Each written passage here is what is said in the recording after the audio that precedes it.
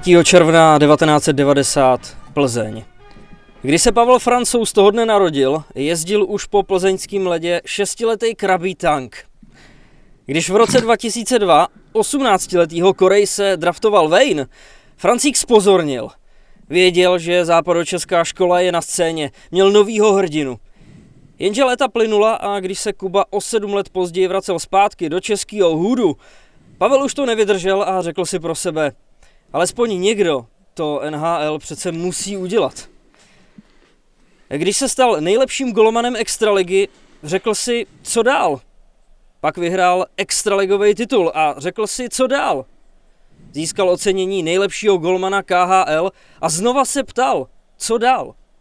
Postavil se do brány, vychytal McDavida a zase si pro sebe řekl, co teď. Vychytal čistý konto v playoff, celý Denver skandoval jeho přezdívku a když vyhrál Stanley Cup, řekl si, tak to by asi šlo. A šel domů. Pavel Francouz, hrdina Plzně, hrdina Čech, hrdina sklepů i hrdina náměstí plzeňského pivovaru. Milí bombaři, vítáme vás v letním módu tady v našem hoodu z nahrávacího stanoviště. Jsme tady zase po 14 dnech a zase mi to přijde, jako by to bylo 14 let. Jakube, co jsi dělal teď ty poslední 2 týdny? Richard, zdar. No je pravda, že to letní tempo je dost jako pomalý.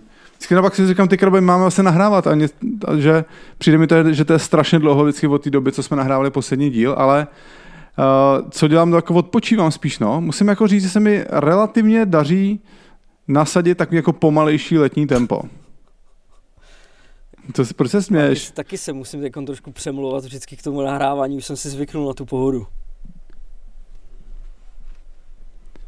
No, jako je to takový, jako no, to vlastně nahráváme, to jsme, nějak dlouho jsme nenahrávali, víš, už jako čas nahrávat, no, ale obecně tak jako, sice jako, no, místy jako mám hodně práce, ale jako není to zase nějaká tragédie, ale prostě tohle je docela fajn, tyjo. A no, čím dál tím víc si uvědomuju, že jakoby ty hokejisti prostě tohle to nemají.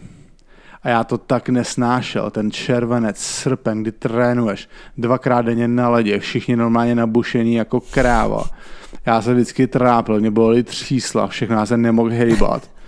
A všichni lítali, já říkám, no tak ty mě vyhodí, tady 20. srpna mě vyhodí pryč. Totálně ve stresu celý léto normálně. A to mi teda vůbec nechybí. Počkej, a furt jdeš crossfit. Crossfit jedu, teď jsem teda týden jsem nebyl, teďka taky týden nebudu, takže že nevím, jestli můžu říkat, že pořád jdu crossfit, ale jo, jako dá se říct, že relativně něco dělám. Když to porovnám před 3 měsícema, tak se fakt hejbu. No ale Jakube, Cítím se dobře, měl bys taky, Richard. Jo, to je pravda, máš pravdu. My máme na Nově posilku, kam se dá jako chodit na zaměstnanecký vstupy, takže bych tam měl začít chodit. Ty krabe, mi to háro ještě budeš nabušený, ty budeš nezastavení normálně. Myslíš si, že se dají posilovat vlasy? Posilovat? jestli to jde, tak mi dej prosím tě vědět jak. Beviro, asi. Ne, ale... No, jo. Každopádně, samozřejmě jsme zapomenout, že hlavním partnerem našeho podcastu Bomby k tyči je sázková kancelář Tipsport, kde není moc věcí ohledně hokeje, na který si sadit.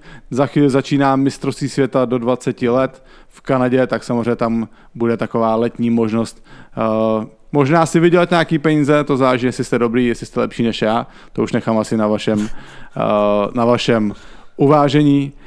A i když je léto a my tady jedeme v takovém jako, dá se říct, tom prázdninovém režimu, nazýváme to takhle, tak samozřejmě u nás na našem kanále na Hero Hero se snažíme, aby se pořád něco dělo. Tenhle týden jsme udělali takovou akci, rozdávali jsme ceny v podstatě za nic, když se to tak řekne. Tu akci jsme nazvali Summer Giveaway. Bylo tam 10 věcných cen a v podstatě záleželo jenom na vás, jak jste byli pohotoví, rychlí, jak rychle jste refreshovali F5 ten prohlížeč, jako když jste se přihlasovali na hodiny na vejšce, což jsem já nikdy nedělal, že jo, já nemám ani maturitu. Ale mám sam 1 ze základky, takže je to dobrý. No, já jsem někde Jakube slyšel zvěsti, že do toho našeho giveaway, mimochodem teda nebyly to ceny za nic, byly to ceny za věrnost. Takže... Dobře, přesně tak, výborně, Richard, výborně. Slyšel jsem zvěsti, že do toho rozdávání cen se chtěl přidat i Tom Cruise, ale nemohl na klávesnici najít F18. Dobře ty. No, každopádně nás těší ohromný zájem, který o tu akci byl. Ono, že to spočívalo v tom, že jste museli co nejrychleji do komentáře pod tím postem na Hero Hero napsat číslo té ceny, kterou chcete. A během 2 minut bylo pod tím postem 190 komentářů. Absolutní masakr, ten zájem jako naprosto předčil naše očekávání. Líbilo se nám, že byl velký zájem o účast na našem nahrávání v pražském studiu, což samozřejmě tady to zjištění je něco, s tím budeme do budoucna pracovat a asi to uvidíme, jak to půjde, tady ta první zkouška taková a možná to je do budoucna něco, co by se vám rádi i nadále nabídli. Adela, která se stará o odbavení těch výherců, tak už věříme tomu, že s většinou z vás, možná se všema komunikuje. Viděl jsem dneska v kanceláři, že už nějaký zásilky dokonce i odcházely, tak doufáme, že se vám ty ceny, které jste vyhráli, budou líbit. A vy, na který se tentokrát nedostalo, nebojte.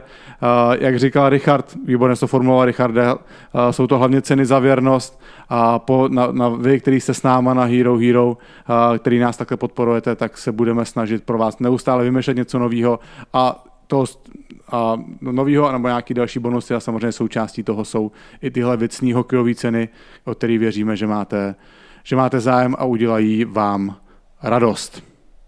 Přesně tak. No. Další věc, která teda úplně nesouvisí s kanálem na Hero Hero, ale Richard to už trochu napověděl tím úvodem o Pavlu Francouzovi.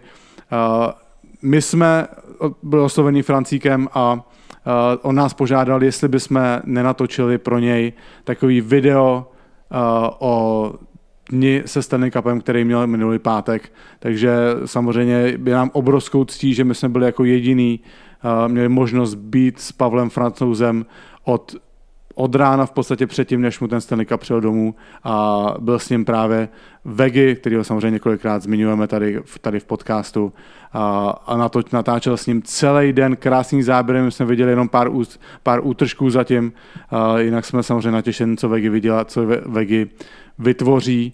A Richard, ty jsi tam byl nějak od odpoledne znovu, jsi tam přijel? Byli jsme tam v podstatě taky od rána, no. Zatímco Vegy byl ještě na takový tý společný snídani, tak my jsme přijeli rovnou do areálu pivovaru s předstihem a budeme se o tom za chviličku bavit, že nakonec měli kucí s tím svým jeepem tak trochu zpoždění, tak jsme tam na ně čekali. No a každopádně, aby jsme to neprodlužovali, tak samozřejmě jsme tady přizvali k nám na povídání toho nejpovolenějšího člověka a to je Vegyho, který fakt opravdu s Francíkem strávil celý ten den, tak tady je Vegy, který nám poví o tom celém dnu, poví nám o tom, co natočil a na co se můžeme těšit. Takže vážení přátelé, a teď přichází ona historická chvíle.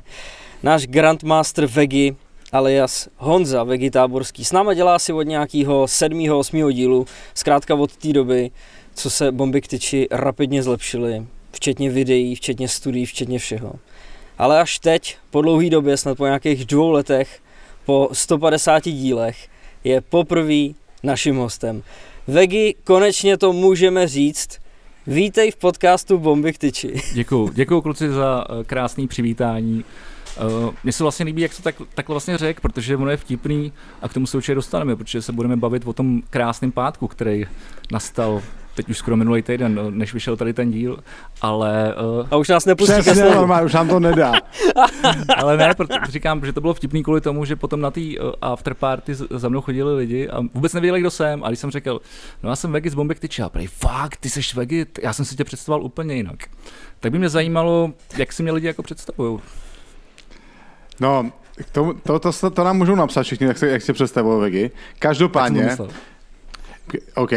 Každopádně, vy vidíte, že jsi influencer jako prase normálně, že tady vyzýváš hned ke komentářům, potřebuješ engagement prostě pod postem, aby se šířil organický dosah, že jo, znáš to prostě. Let's fucking Joe. Kluci, nehrajte si tady na moc velký odborníky dneska večer. Ne, počkej, než se dostaneme k tomu důležitýmu. My jsme dneska byli domluvení, že začínáme nahrávat v 9:30. Naprosto nečekaně jsem měl zpoždění, to se mi moc často nestává. Ale můžu za to já. Přesně tak. A může za to Richard. A já píšu klukům, že teda omlouvám se, začneme ve 45. A Vegi napsal, úplně v pohodě, já jsem měl dneska pravidelný úterní pivo s Jirkou Hrdinou. Ty krave, no má hned hodil takový jméno do konverzace. Vegi, co se děje, prosím tě, takže vy jste řekl, best buds s Jirkou, jo? Ale normální prostě fame, no, co stalo. Ne, tak samozřejmě na to máte zásluhu i vy, protože teď, kromě toho, že teď konečně jsem teda vidět, jako na tom obraze i v tom zvuku slyšet, tak samozřejmě Jirka Hrdina byl hostem Bomby k tyči, takže tak nějak jako asi sleduje ty lidi, kteří to tvoří, včetně vás a možná i mě. Ale vlastně nevím, protože si na Twitteru se ukázal kousek našeho podcastu V+V. Udělám si tady rovnou, jak říkáš, jako influencersky. To jsem fakt neměl v plánu, ale... Vegi, ty si tady můžeš udělat reklamu zdarma, pokračuj. Dobře, děkuju. No a Jirkovi Hrdině se to hrozně líbilo, jak nás prozdílel, pak začal být fanouškem našeho podcastu a teď prostě jsme byli na druhém pivu už jako v jednom... Druhém pivu? A už je pravidelný, jo? A už ho nazýváš pravidelný, jo? No ne, protože on chodí pravidelně každý úterý jako za roh, kam my chodíme taky na pivo, takže to má po cestě, takže on se vždycky na 2 hoďky staví za náma a... Čau Jirko, děkujeme, je to skvělý. Jirka je borec, on má přehled, že o všem, jako, takže to je radost se s ním bavit, o čemkoliv, nejenom o sportu, ale i o kultuře, o společnosti a politice a tedy. Pecka. No, pravidelný posluchači vašeho podcastu V+V by spíš čekali, že to bude za 4 rohama, nejenom za jedním rohem. To je pravda, a ono to možná, já nevím přesně kam chodí, takže nevím za kolika rohama to je. Ale vím, na co narážíš, tak schválně, jestli si to někdo všimne. Děkuji, Richarde. Inside Fory. No, každopádně, my jsme to... Přesně, tak já jsem v lese. Takže, my jsme to předeslali, Vegi, proč ty jsi tady. Ty jsi měl, řekněme tu čest, jestli to také můžu říct, vlastně jako jedinej zástupce médií, jestli můžeme my tady Bomby k tyči nazvat jako médium. Myslím si, že už pomalu můžeme. 100%, proč ne? Přesně tak. Ty jsi měl jako jedinej privilegium strávit celý den od rána s Pavlem Francouzem, vítězem Stanley Cupu a sdílet s ním celý ten den s pohárem, který strávil. Takže Vegi, chceme slyšet všechny dojmy, jak to probíhalo, prostě od kolika jsi tam byl a mluv prostě asi. Co tě napadne, syp to na nás. OK. No tak myslím, že tu časovou osu můžu prozradit. Nerad bych zase prozrazoval něco, co bude vidět jenom v tom speciálním videu, který právě máme tu možnost uvést jenom my, nebo budeme mít možnost uvést jenom my. Dobře na to jdeš. Takže nechci prozrazit úplně všechno, ale ano, byl jsem tam od rána, na rozdíl od všech ostatních médií. Třeba Richard přijel až odpoledne. Ne, asi. Nechci. No počkej, jako na druhou stranu, tam, kam my jsme byli pozvaní, dolů do sklepu toho pivovaru, tak my jsme tam na vás čekali asi 3/4 hodiny. Prosím tě, vy jste měli přijet v 11:15 do pivovaru, přijeli jste tam někdy asi po 12. Proč jste se tak zdrželi, prosím tě? Ve 12 stupních, v mokru, u sudu s pivem jsme tam na vás čekali. Tak ono teda nahoře bylo asi tak plus 50, takže stačilo počkat venku a pak jít jenom dovnitř s Pavlem. Ale nebudu vám do toho kecat, chápu, že musíte mít nastavený... Já jsem byl zaseklej ve výtahu, to bylo na kartu a oni odjeli, já jsem se nemohl dostat nahoru. To bylo to na kartu, já jsem tím výtahem potom 2krát jel a nebyl na kartu, ale to nevadí, Richarde. To jsou ty kostnatělý média, víš jak? Ne, chápu, museli si tam nastavit, udělat setup, světla, věci, ano, je to profit. Ale no tak pivovar byl skvělý.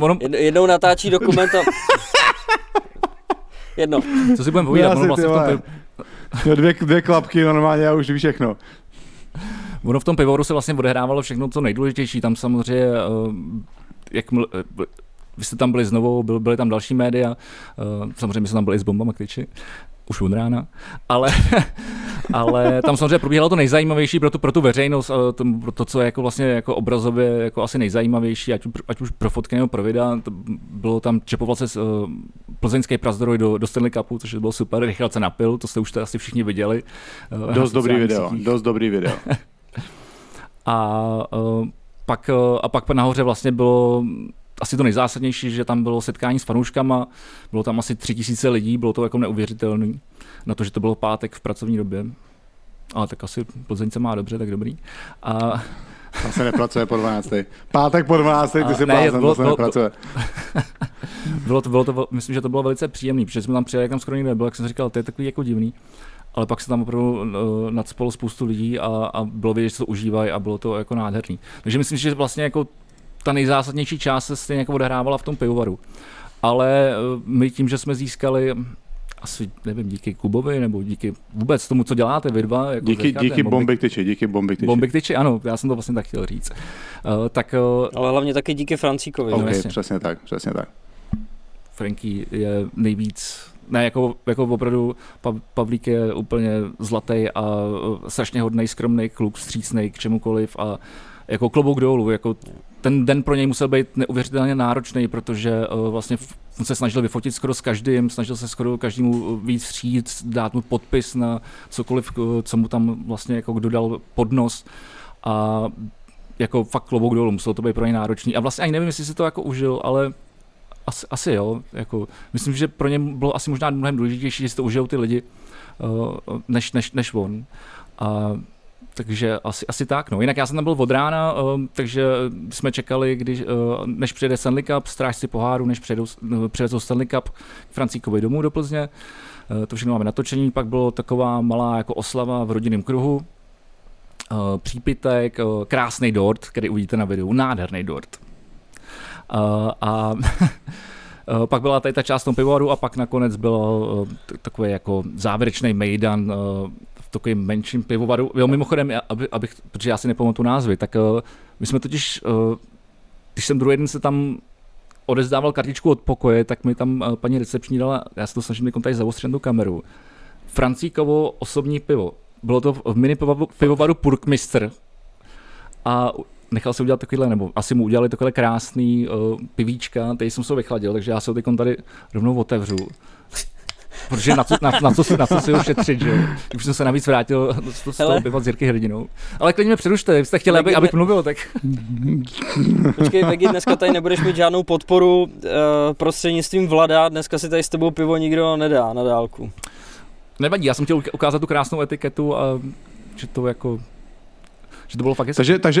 Takže Vegi, ještě jako to řekl, takže ty jsi tam prostě přijel někdy ráno, ten pohár přijížděl 9:30 a ty jsi tam byl od rána, natáčel si jako veškerý to očekávání, ty přípravy, máš prostě natočený okamžik, kdy najednou prostě ten pohár přijede, Francík ho jde převzít. Ano.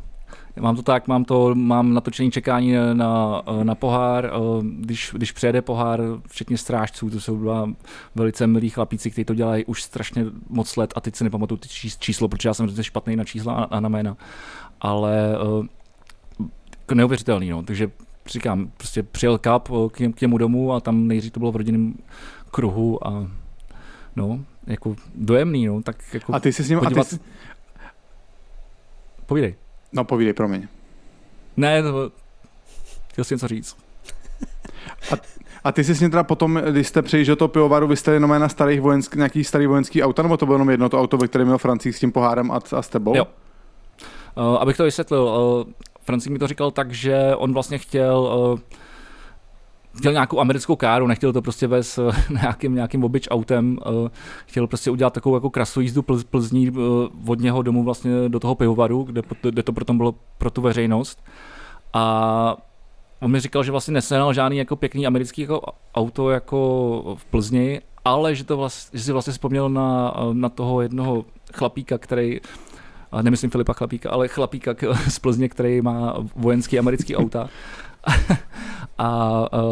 Tak se s ním domluvil a navíc to bylo vlastně takový jako, jak to říct, patřilo to k tomu místu, protože Plzeň byla samozřejmě osvobozená Amerikou a yes. Tak to vlastně bylo to takový jako, že to vlastně k tomu patří, takže vlastně přijel Jeep prostě z druhé světové, já si teď nepamatuji ten název, ale slibuji, že to doplním do toho videa a jelo se Plzní, na každé straně toho auta prostě byla vlajka, na jedné straně prostě americká, na druhé straně Colorado Avalanche, obrovská vlajka. Francík si držel ten Cup jak miminko. Mimochodem to auto nemá pásy, takže tam jako já jsem se optal, jako nebojí se, že to spadne, jako ono to strašně těžší, že ono to má asi 18 kg nebo kolik. A on já kolik? 15,5, ne? Něco takového. Děkuji, Richarde. Tak si to držel a opravdu byl jako užíval si to, no. Takže jako to byla to krasná jízda Plzní, všechno uvidíte na tom videu. Já nechci úplně všechno prozrazovat tady v tom jako rozhovoru, chápeš? Aby jsme pak měli ještě jako nějaký karty. No a musíme tady říct, Richarde, ty jsi tam teda byl, ty jsi vlastně přijel znovu na ten oficiální program? No ještě trošku předoficiální, protože to, co popisoval Vegi v těch sklepech, kdy on tam pil z toho Stanley Cupu a nechal pár lidem z toho i napít, tak tam byla jenom hrstka médií a vlastně my jenom znovu jsme měli možnost tam s ním udělat takový krátký exkluzivní rozhovor. Takže to trošku bylo navíc, jinak už pak se odehrávala oficiální část v salonku, který se jmenuje Secese. Půl hodiny se ho tam novináři hromadně mohli ptát, ale tak víš co. To byla tisková konference, no, oficiální. Přesně tak. Ale krásný salonek teda. No, určitě. Já jsem se tam bavil chviličku právě s jedním z těch strážců, že jo, kterýho my už tady všichni dobře známe, s Philem Pritchardem, který to dělá, já nevím přesně, jestli od 87. To znamená už nějakých 34 let. A ten říkal, že Francík byl, a to mě jako docela překvapilo, že byl teprve 6. hráč, který ten Stanley Cup měl u sebe z Colorada. Co to jako znamená u sebe? Jakože ten den? Nebo jako celkově 6. Protože oni ty hráči si to každý bere na jeden den a Francík byl 6. A myslím, že do toho počítá i trenéry. Takže jako po trenérech a některých hráčích byl celkově 6. A první Evropan, což je podle mě jako dobrá podsta, velká podsta. Mě Francík říkal... Ale oni to spíš asi řeší jako nějak logisticky, ne? Je to možná, myslím, že to je jako, že to je vlastně asi to byla nějaká logistická záležitost. Francík mi říkal, že vlastně před ním to měl právě, myslím, že trenér Colorada a pak ten Cup cestoval do Mnichova, odkud jel sem, a že právě další zastávka bude, myslím, zase zpátky Německo a potom, že to pojede do Švédska, což je ta slavná lajna prostě, nebo ty největší jména Colorada, že, který tam jsou. Jestli to říkám dobře. Jaký tam jsou Vegi, ty slavní jména Colorada? Ty mě chceš nachytat teďko, viď? O tom se tady kluci, já jsem bránil. Ale slavný švédský jména Colorada, povídej, pojď. Ne, hele, od hráčů v útoku jste a v obraně jste tady vy, ptejte se mě na golmany, víš už. No, a samozřejmě je tam kapitán, ne? Landeskog. No jasně. Já mám hrozný problém, že se mi pletou Švédi a Fini. To bude podle mě jako pro zbytek světa asi jako Češi a Slováci, si myslím. Jasný, jo. A trenér Jared Bednář. Láďa Bednář z Plzně. No a ty rozlučku na Slávy. Jarda Bednář, zase jiný. No, ale bude, dobře Vegi. No a počkej Vegi, a teda potom byl ten jako privátní večírek v tom Purkmistru a tam si taky natáčel, nebo ne? Hele, natáčel jsem, ale bylo to takový, jak to říct, žinantní. Že jako bylo vidět, že když člověk vytáhl tu kameru na tom obrovském stroji, jako ten gimbal, prostě, aby se to neklepalo, tak nějak na tom pověšený mikrofon, prostě nějak, už to není takový, že vytasíš telefon a nenápadně jako točíš, což jsem ani nechtěl, protože chtěl jsem, aby si to všichni, jako včetně Francíka, užili a hlavně i ty hosti, takže jsem se snažil zachytit tak nějak atmosféru a vysloveně netočit jako prostě, jak si to lidi jako užívají, ale zároveň tam jsou jako takové jako zajímavé věci. Seznámil jsem se tam se spoustu lidma a vlastně byl to docela mejdan. S rozhodčím jsem se tím seznámil, ale nepamatuju zase jméno, já jsem fakt na to špatný. No počkej, takže jakoby máš nějaký záběry z toho večírku, ale bude tam fungovat určitá cenzura teda. No tu cenzuru jsem vlastně dělal já, v momentě, kdy jsem to točil, jakože jsem fakt nechtěl prostě narušovat atmosféru Mejdanu, protože mi to přijde jako, že vlastně to se k tomu jako nehodí a bylo by to kontraproduktivní, takže jsem spíš jako chtěl, na začátku jsem zachytil jako, co tam je za slavný jako jména, pak přijel, to třeba můžu říct, přijel i Paulí Garant, jako, který s tou s kámošem, takže jako prostě jako říkám, jako byl tam nějaký jména, něco mám natočený, netočil jsem úplně všechny, protože opravdu jsem viděl, že některým lidem to třeba není příjemný, tak to prostě zkusíš na 3 vteřiny a pak to vypneš, protože jako mě to přijde logicky, já to taky nemám rád, jako, nebo asi každý to nemá rád, když ho točí někdo a neví o tom, nebo nechce být točený. Jasný, no. A Vegi, teď samozřejmě otázka, která nás zajímá nejvíc, kdy to budeš mít celý hotový? Do something. Já bych chtěl v první řadě poděkovat Andrejovi Šustrovi, který tam se mnou byl od rána, protože to celý fotil, který má neuvěřitelné fotky a pro mě to je samozřejmě, já to říkám i v našem podcastu, že to je nejlepší fotograf mezi hokejistama. Takže, protože fotí na lejku a to dělá prostě boží fotky, navíc prostě to má ve voku a je to vidět. Takže teď jsme tam spolu jako felili a vlastně celý den jsme se dávali jak nějak spolu, protože jsme zachycovali tu atmosféru. No a ten mi dneska psal, že se probírá těma fotkama a já říkám, jo, v pohodě, já se zatím 2 dny už probírám těma videama a těm střihem a postupně jsem tak třeba, myslím, že teď jsem třeba tak jako v 25%, ale neměl jsem na to moc času, že teď se to nějak zrychí. Abych ti odpověděl na tvou otázku, na kterou jsi ptal. Říkáte, my nahráváme... No, začátkem příštího týdne. My nahráváme teďka tady... Takže říkáš, že to máme jdeme do 4. srpna, to je venku? Já vím, že je srpen, já vůbec nevím, kolikátýho je. Tyhle, to je dost šibeniční termín, to už na to má jenom týden, já si myslím, že by to chtělo trošku díl. To si myslím, že je v pohodě. Ono samozřejmě, druhý den prostě se objevilo na YouTube spoustu videí samozřejmě z toho pivovaru, ať už to byly oficiální kanály NHL nebo další prostě média, který to měli mnohem jednodušší v tom, že byli vlastně jenom na tom jednom místě a vlastně zachytili jenom atmosféru toho jednoho místa, ale já jsem udělal rozhovor s Pavlem, udělal jsem rozhovor i se starším Pavlem, což je jeho táta. A vlastně chci to tak nějak, aby to bylo prostříhané a aby to bylo celý jako vlastně od začátku, aby byla zachycená ta atmosféra. Vlastně nejenom jako pro naše posluchače a diváky a fanoušky Bombik tyči, ale i pro toho Francíka, aby to měl prostě na památku, aby to prostě nějak jako vypadlo. Takže chápu, že prostě spousta lidí už to viděla a nebo se na to může podívat, když si prostě dá do Google nebo do YouTube jako Den s Pavlem Francouzem, ale není to Den s Pavlem Francouzem, protože Den s Pavlem Francouzem máme jenom my. No, musíme samozřejmě jakoby zeptat si se starého Pavla Francouze, jestli teda jakoby teďka si myslí, že těch 1,2, který za něj zaplatil, když ho vykupoval z Plzně do Ústí nad Labem, stálo za to? Samozřejmě. Ty krabe, jsi borec. Dobře ty. No nevím, necháme se překvapit, co odpověděl. Hele, mám to nějak vymyšlený a myslím, že tohle je jako dobrý teaser na to, jako vydržte. Myslím, že to bude hezký. Myslím, že to bude fakt hezký. Pecka. My samozřejmě musíme poděkovat Francíkovi, který nás oslovil a říkal, že by chtěl mít nějaký hezký video prostě z celého dne. Vegas toho ujmu, takže jsme samozřejmě rádi, že si Francík, který jako víme samozřejmě, že je obrovský přítel našeho programu, tak jsme rádi, že si vybral právě nás a jsme rádi, že právě Vegas mohl s Francíkem strávit celý ten den a Vegas moc se těšíme na to, co si natočil, co si vytvořil a děkuju, že jsi to tady pro nás všechny udělal a znova, fakt se na to těšíme. Já se na to taky těším a jsem rád, že konečně fanoušci, posluchači a diváci Bombik tyči mohli vidět, jak vypadá a zní Vegas. Děkuju, kluci. Přesně tak. Ano, abyste ještě teda viděli, ten dokument nebo to video, asi to nemusíme dávat žádný nálepky, bude zdarma k dispozici na našem YouTube kanále, takže nemusíte se bát, nebude to zamčený na Hero. Taková je domluva s Francíkem.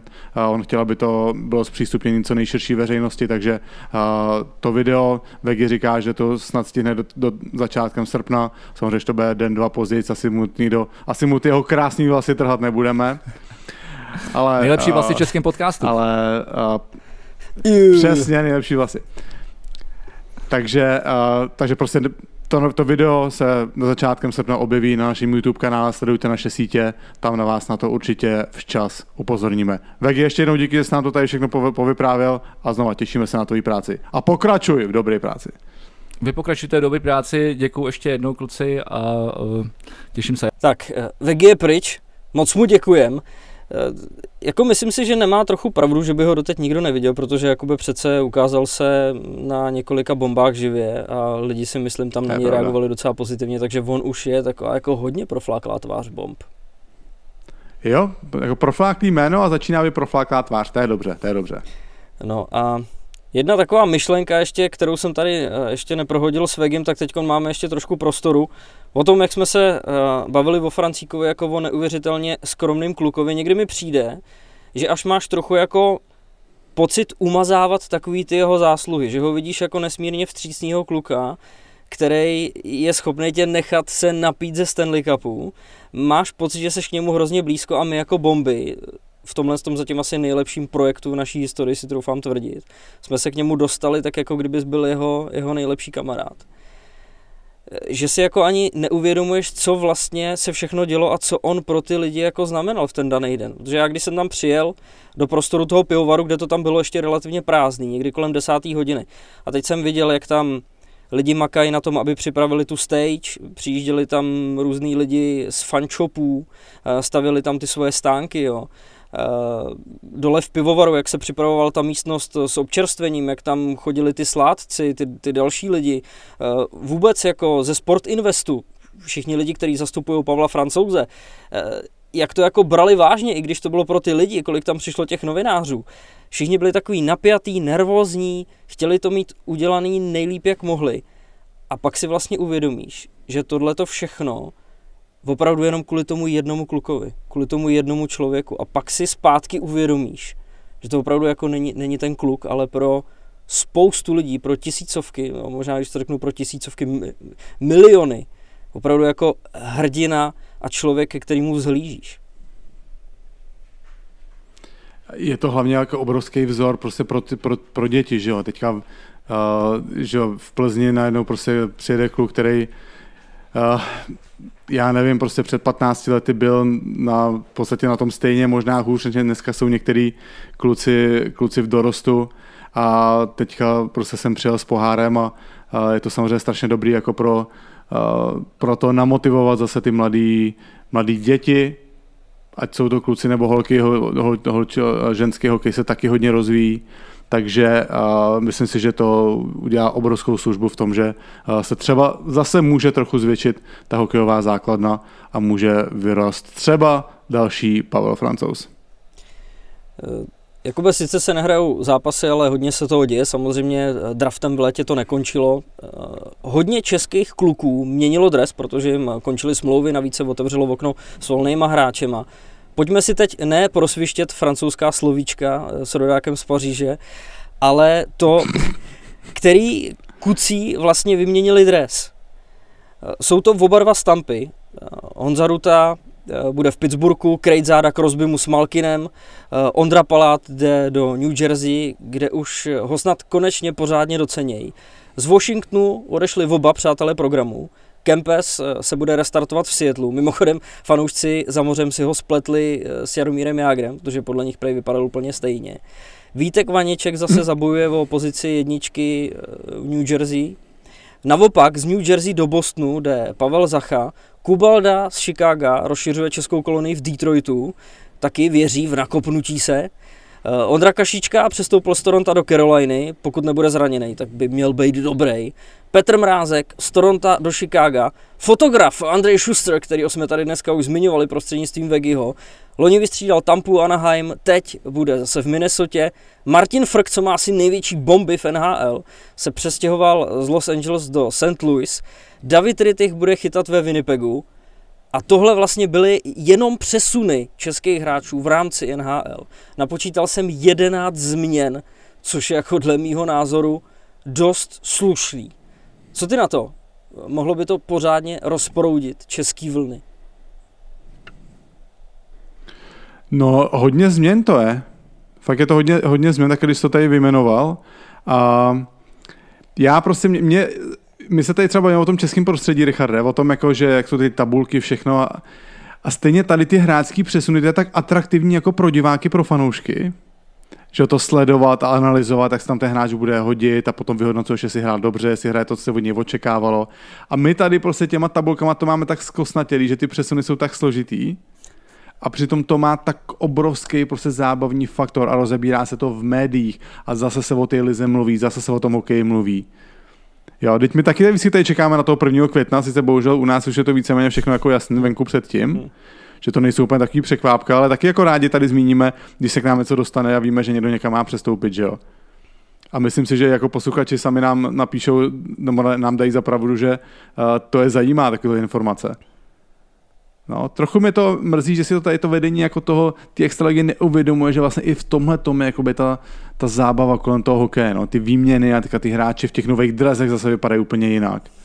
Jo, jedno s druhým, no, ale těch jako fakt těch změn teda ohledně českých hráčů je opravdu hodně a já samozřejmě budu jako držet obrovský palce Kempesovi, aby dokázal restartovat tu kariéru, protože pro něj ty poslední roky tím zraněním nebyly úplně jednoduchý. A kde si ho spletli Richarde s Jágrem?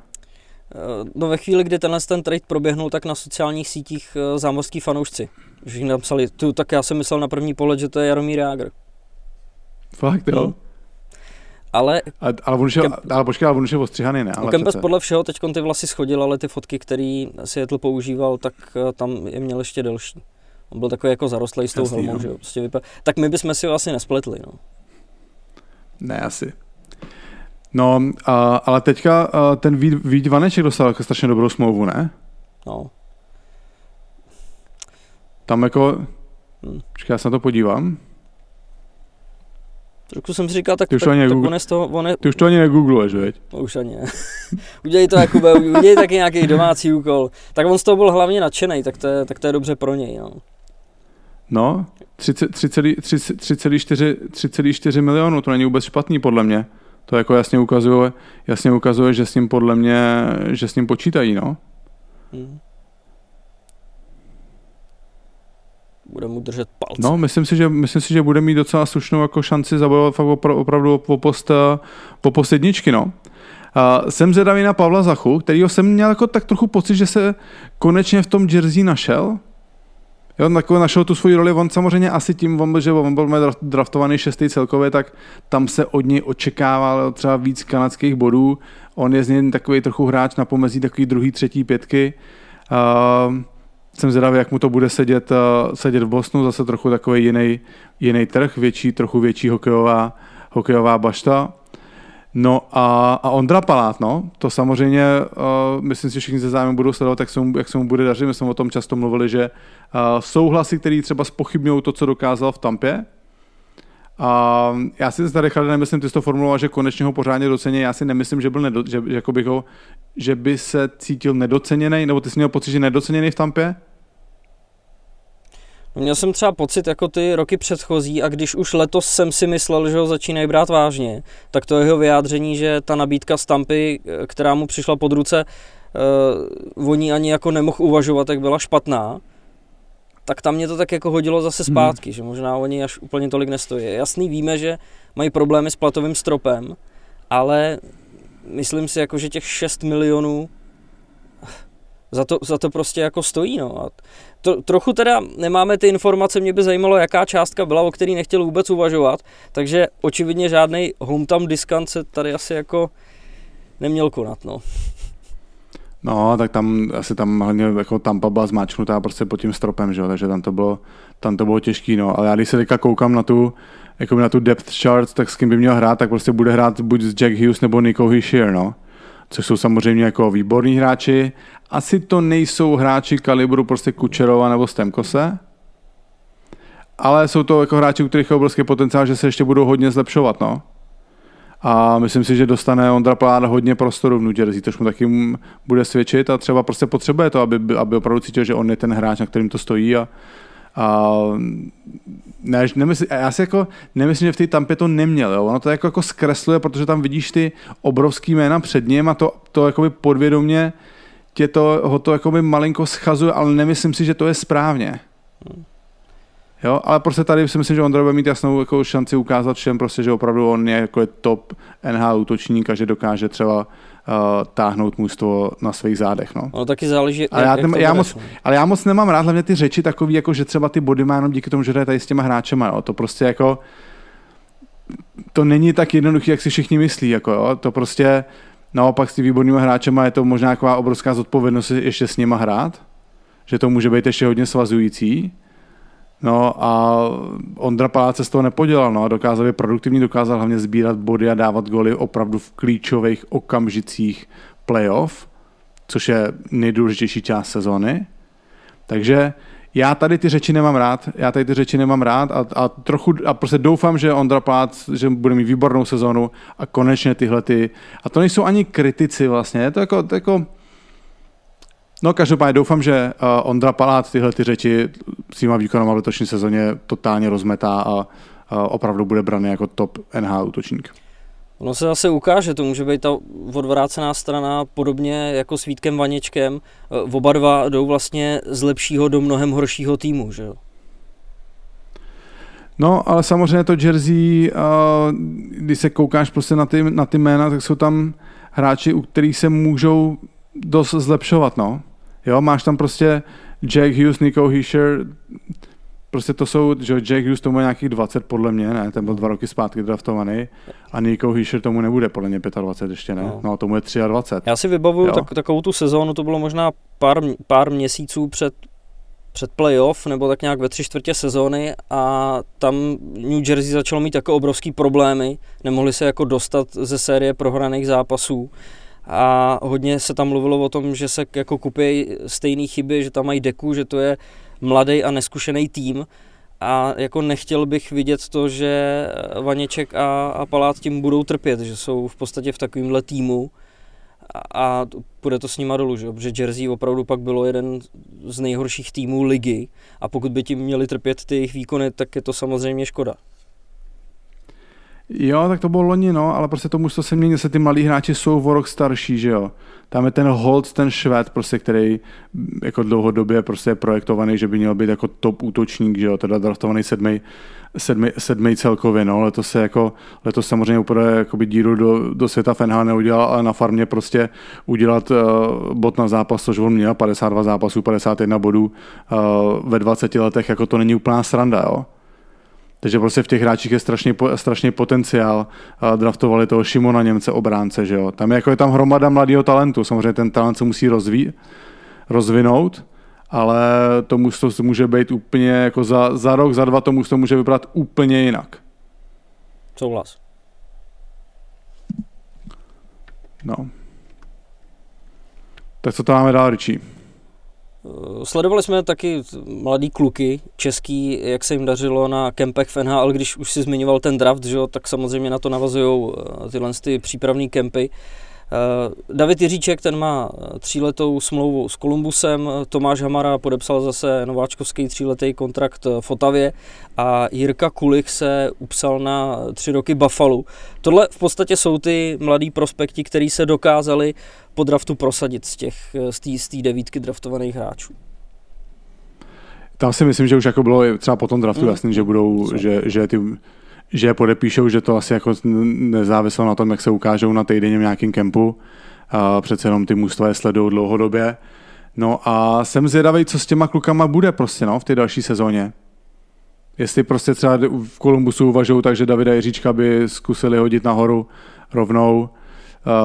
Já prostě si pořád myslím, že by mu prospěl ten rok v kanadské juniorce, no, ale samozřejmě věřím tomu, že lidi kteří dělají tady ty rozhodnutí, jsou mnohem povolanější než já, a jsem zvědavý, jakou cestu pro něj vyberou, no. A to se samozřejmě týká těch ostatních kluků. Nemyslím si, že u Tomáše Hamary nebo Jirky Kulicha by byl úplně předpoklad, že by měli v další sezóně naskočit do NHL, ale samozřejmě znova, první krok je draft, druhý krok je podepsaná smlouva a zase kluci jdou zpátky do práce a musí ukázat to, že si opravdu tu šanci v NHL zaslouží. Tak přeskakujeme z příjemnější na takovou horší zprávu. Samozřejmě nechcem to podávat nějak úplně těžce, ale zaznamenali jste, že Dima Jaškin a Libor Šulák podepsali v KHL. A nějak se mi jako chce říct, že mě to nepřekvapilo. Ale u těchto 2, ale zase na druhou stranu jako nikdy nevíš, dokud se to nestane, že jo. O Šulákovi se tak jako dlouhodobě povídá, šušká v kuloárech a mezi řečí, že je tak jako trochu jednodušší, že nemá úplně všech 5 pohromadě. Jo? A teďko nám to tak nějak jako potvrdil. Já ho neznám, já ho vůbec neznám, ale taky jsem to. Jako, taky když pár lidí mi řeklo, jako, že se nediví úplně, že to úplně jako nešokuje. Já zase to jako nechci brát. Ale nevím, já ho neznám. Jako nějaký precedens, jo, nebo jak se to říká, nebo jako mantru, že když někdo podepíše v KHL, že se do něj můžeme jako beztrestně trefovat, jo. Zase, aby jsme tady nebyli nějaký alibisti. Ale No to je jedno, necháme to na vás. Vrací se do Vladivostoku, kde vlastně hrál loni, než byla KHL přerušená, pak dohrával sezónu ve Švédsku v Örebro a teď se vrací zpátky. Dmitrij Jaškin, už kdysi jsme to tady jakoby vlastně řešili, jestli pořád není, nebo vlastně vždycky byl víc Rus než Čech. Narodil se v Omsku, má tam občanství, manželku, do Ruska se vlastně po roce zase vrací, to, co byl v NHL. Jako jo, na jednu stranu měl smůlu, zranění kolene po 12 zápasech v Arizoně, to bylo krutý, ale v současné době, podle všech informací, on prostě pohrdnul nabídkama z NHL a dalším pokračování v Americe. Prostě se dohodnul s Petrohradem, protože ono samozřejmě na tu jednu sezónu, na kterou tam podepsal, tak by si měl přijít v přepočtu na něco přes 43 milionů korun. Když pominem znova to řekneme, že to jsou krvavý prachy, tak to prostě je tou částkou, že jo, jakoby, protože 43 milionů, řekněme si, jako je hodně zajímavá nabídka. No, co nebo není? Ale jako, já nevím, a ty jsi mi, Richarde, říkal, nebo teďka, nevím, určitě před nahráváním jsme to říkal, teď nevím, jestli to zmiňoval teďka, že tě to u toho Šuláka tak nepřekvapilo, ale u toho Jaškina, že tě to překvapilo?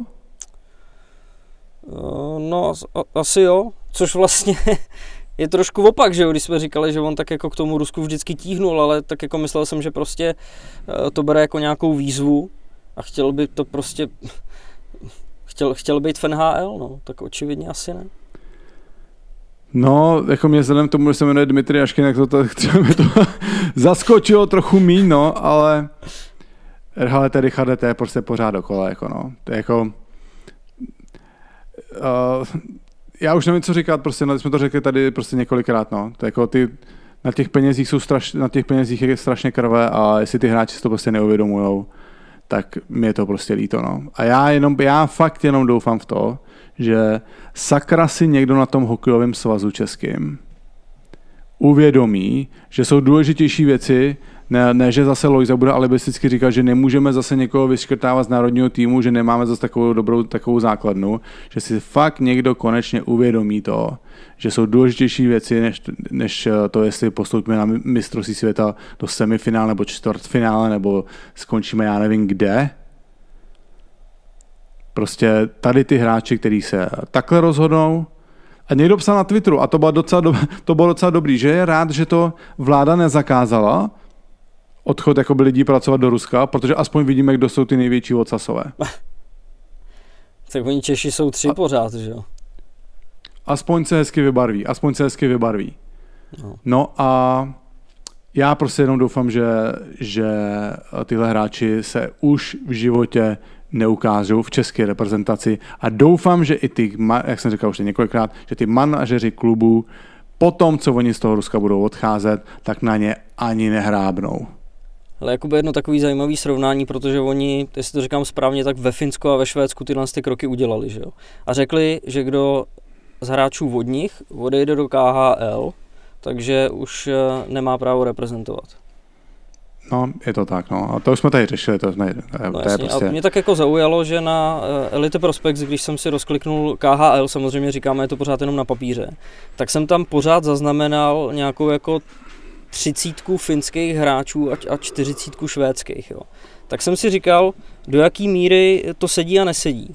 A s kolegou Alešem Skokem jsme si to rozklikli a ono samozřejmě tam je to opožděný, protože ty hráči, drtivá většina z nich už mají podepsáno jinde a to mě jako překvapilo pozitivně, že opravdu v porovnání s tou uplynulou sezónou, protože to Elite Prospect se tam ještě propisuje z toho předchozího ročníku, tam bylo dohromady třeba nějakých 70-80 finských a švédských hráčů a z nich jsme narazili na jednotky, možná tak 3 nebo 4, který v tom KHL ještě zůstávají, jinak všichni už jsou pryč.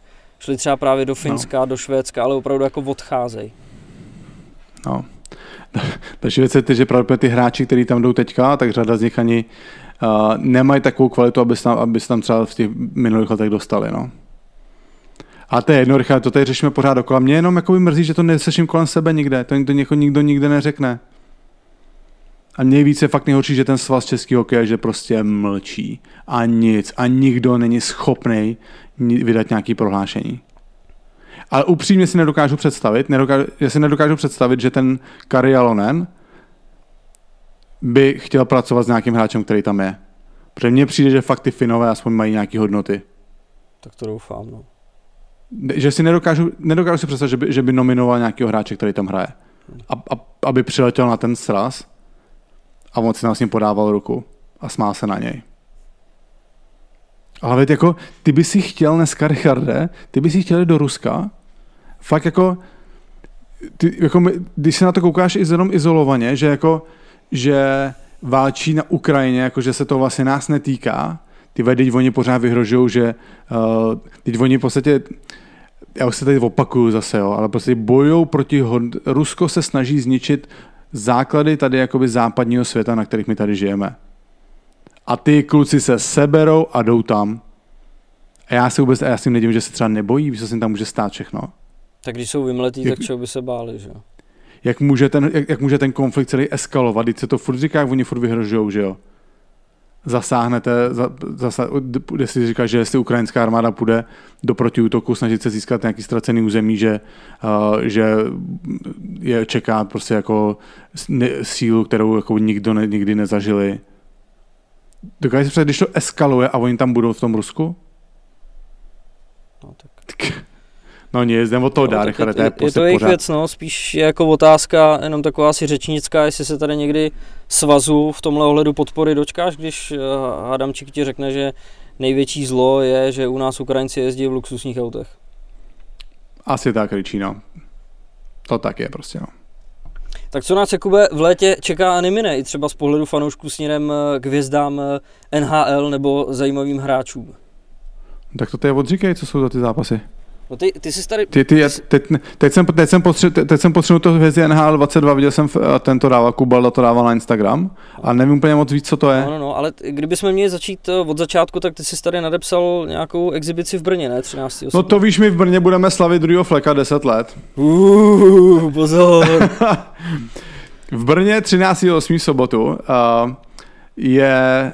Já nevím, to je exibice nebo beneficián, jak to nazývají, prostě je to výročí 10 let od tenkrát, kdy jsme udělali druhýho Fleka z totálního dna, najednou jsme byli ve finále proti Pardubicím, skoro jsme ji vyhráli, tam chybělo fakt málo. No a nějak se to dělá ta akce jako ještě ve spojení s tím, že vlastně Kometa za posledních 10 let udělala 5 medailí, což je docela jako nálož.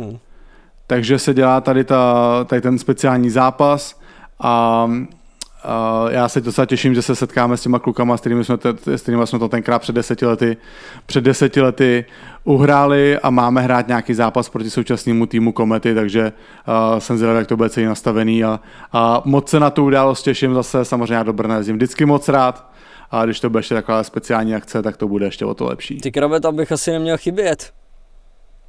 Chceš přijet? Ty jo, rád bych, doufám, že tam mám volno, musí být velký, ne? Tak mi dej vědět. Tak já ti dám vědět. A domluvíme se. Děláme z toho, To bych chtělo zase nějaký bomby v kraji. Bomby v kraji jsou ty připravujeme, ale tam je tolik práce, že to vyjde tak za 3 roky, podle mě. No, hele, tak ty věci, které pak se budou dít dál, tak jak jsi to nakousnul, hvězdy NHL 2022, 19. srpna ve Žďáru nad Sázavou. Samozřejmě věrní bombaři, víte, čí hůd je ve Žďáru nad Sázavou. Byli jsme tam za Martinem Nečasem a tehdy i Kaulim, který tam s ním trénoval u něj v rodinném domě, když byl koronavirus. Ale jedná se tady o charitativní zápas, jde to v podstatě za Kubou Voráčkem a jeho nadací. Takže tam bude tým Kuby Voráčka a proti němu tým Martina Nečase, bude tam spoustu zajímavých men, mám pocit včetně Hertlíka, Francíka, spoustu dalších, nechci úplně na nikoho zapomenout. A pak s tím vlastně přišel jako první Vegi, který nám v tomhle ohledu otevřel oči a řekl, hele, tady něco takového bude. 24. srpna v Edenu výběr hvězd NHL, bude tam taky pasta proti slavistickému týmu, což bude zase rozlučka Jardy Bednáře a Marka Tomici. Takže i tam bude velká koncentrace NHL hráčů. No. 3 akce během srpna, které byste si neměli nechat ujít. No, hlavně jako to v tom Žďáru to vypadá dost dobře ten zápas. No, ale Žďár je daleko. Samozřejmě jak pro koho. A nikdo nás nepozval. Martine, nečasy. Dobře. No, tak samozřejmě pro lidi ze Žďáru nad Sázavou to je docela blízko, si myslím. Krásná akce to bude. Jsi vtipnej, Richarde, dobrý to je. Hodně se směješ, Jakube. Máme pro vás dneska samozřejmě připraveného hosta. Přinášíme vám příběh třineckého útočníka, který straší své soupeře svýma hokejovými skills.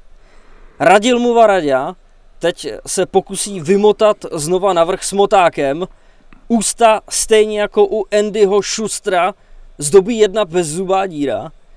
Není nic, čemu by nestačil Andrej Nestrašil. Jsi dneska vyřádil, Richard. Snažil jsem se básnickými obraty dostat se k meritu věci. Dobře ty. Děkuji. No, já vlastně jako o Andreji Nestrašilovi jsem toho, nebo takhle, hodně lidí říkalo, že je výřečný, že dobře mluví, už jakoby pár lidí nám ho zmínilo, že bychom ho měli pozvat a já jsem jakoby rád, že konečně k tomu došlo, protože opravdu je to kluk, který to má v hlavě v pořádku a to povídání bylo opravdu moc zajímavé. Myslím si, že jsme tam klidně mohli sedět ještě další hodinu, že bychom pořád měli o čem povídat. Když trochu to odlehčím, tak nejlíp se mi líbilo to, že ráno po cestě do studia, že my si vždycky chodíme tam kupovat do kavárny na roh kafe a já mu píšu, jestli chce nějaký kafe, bum, odpověď normálně za vteřinu, jo, přines mi filtr. Ten kluk ví, co pije. Plusový body. Přesně tak. Plusový body.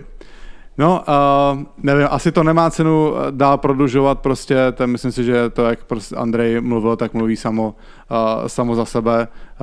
Čerstvý extraligový šampion, odehraný sezóny v NHL, za nároďák, takže ta jeho kariéra mluví sama za sebe. Nebudeme to dál prodlužovat, pohodlně se usaďte a tady je Andrej Nestrašil.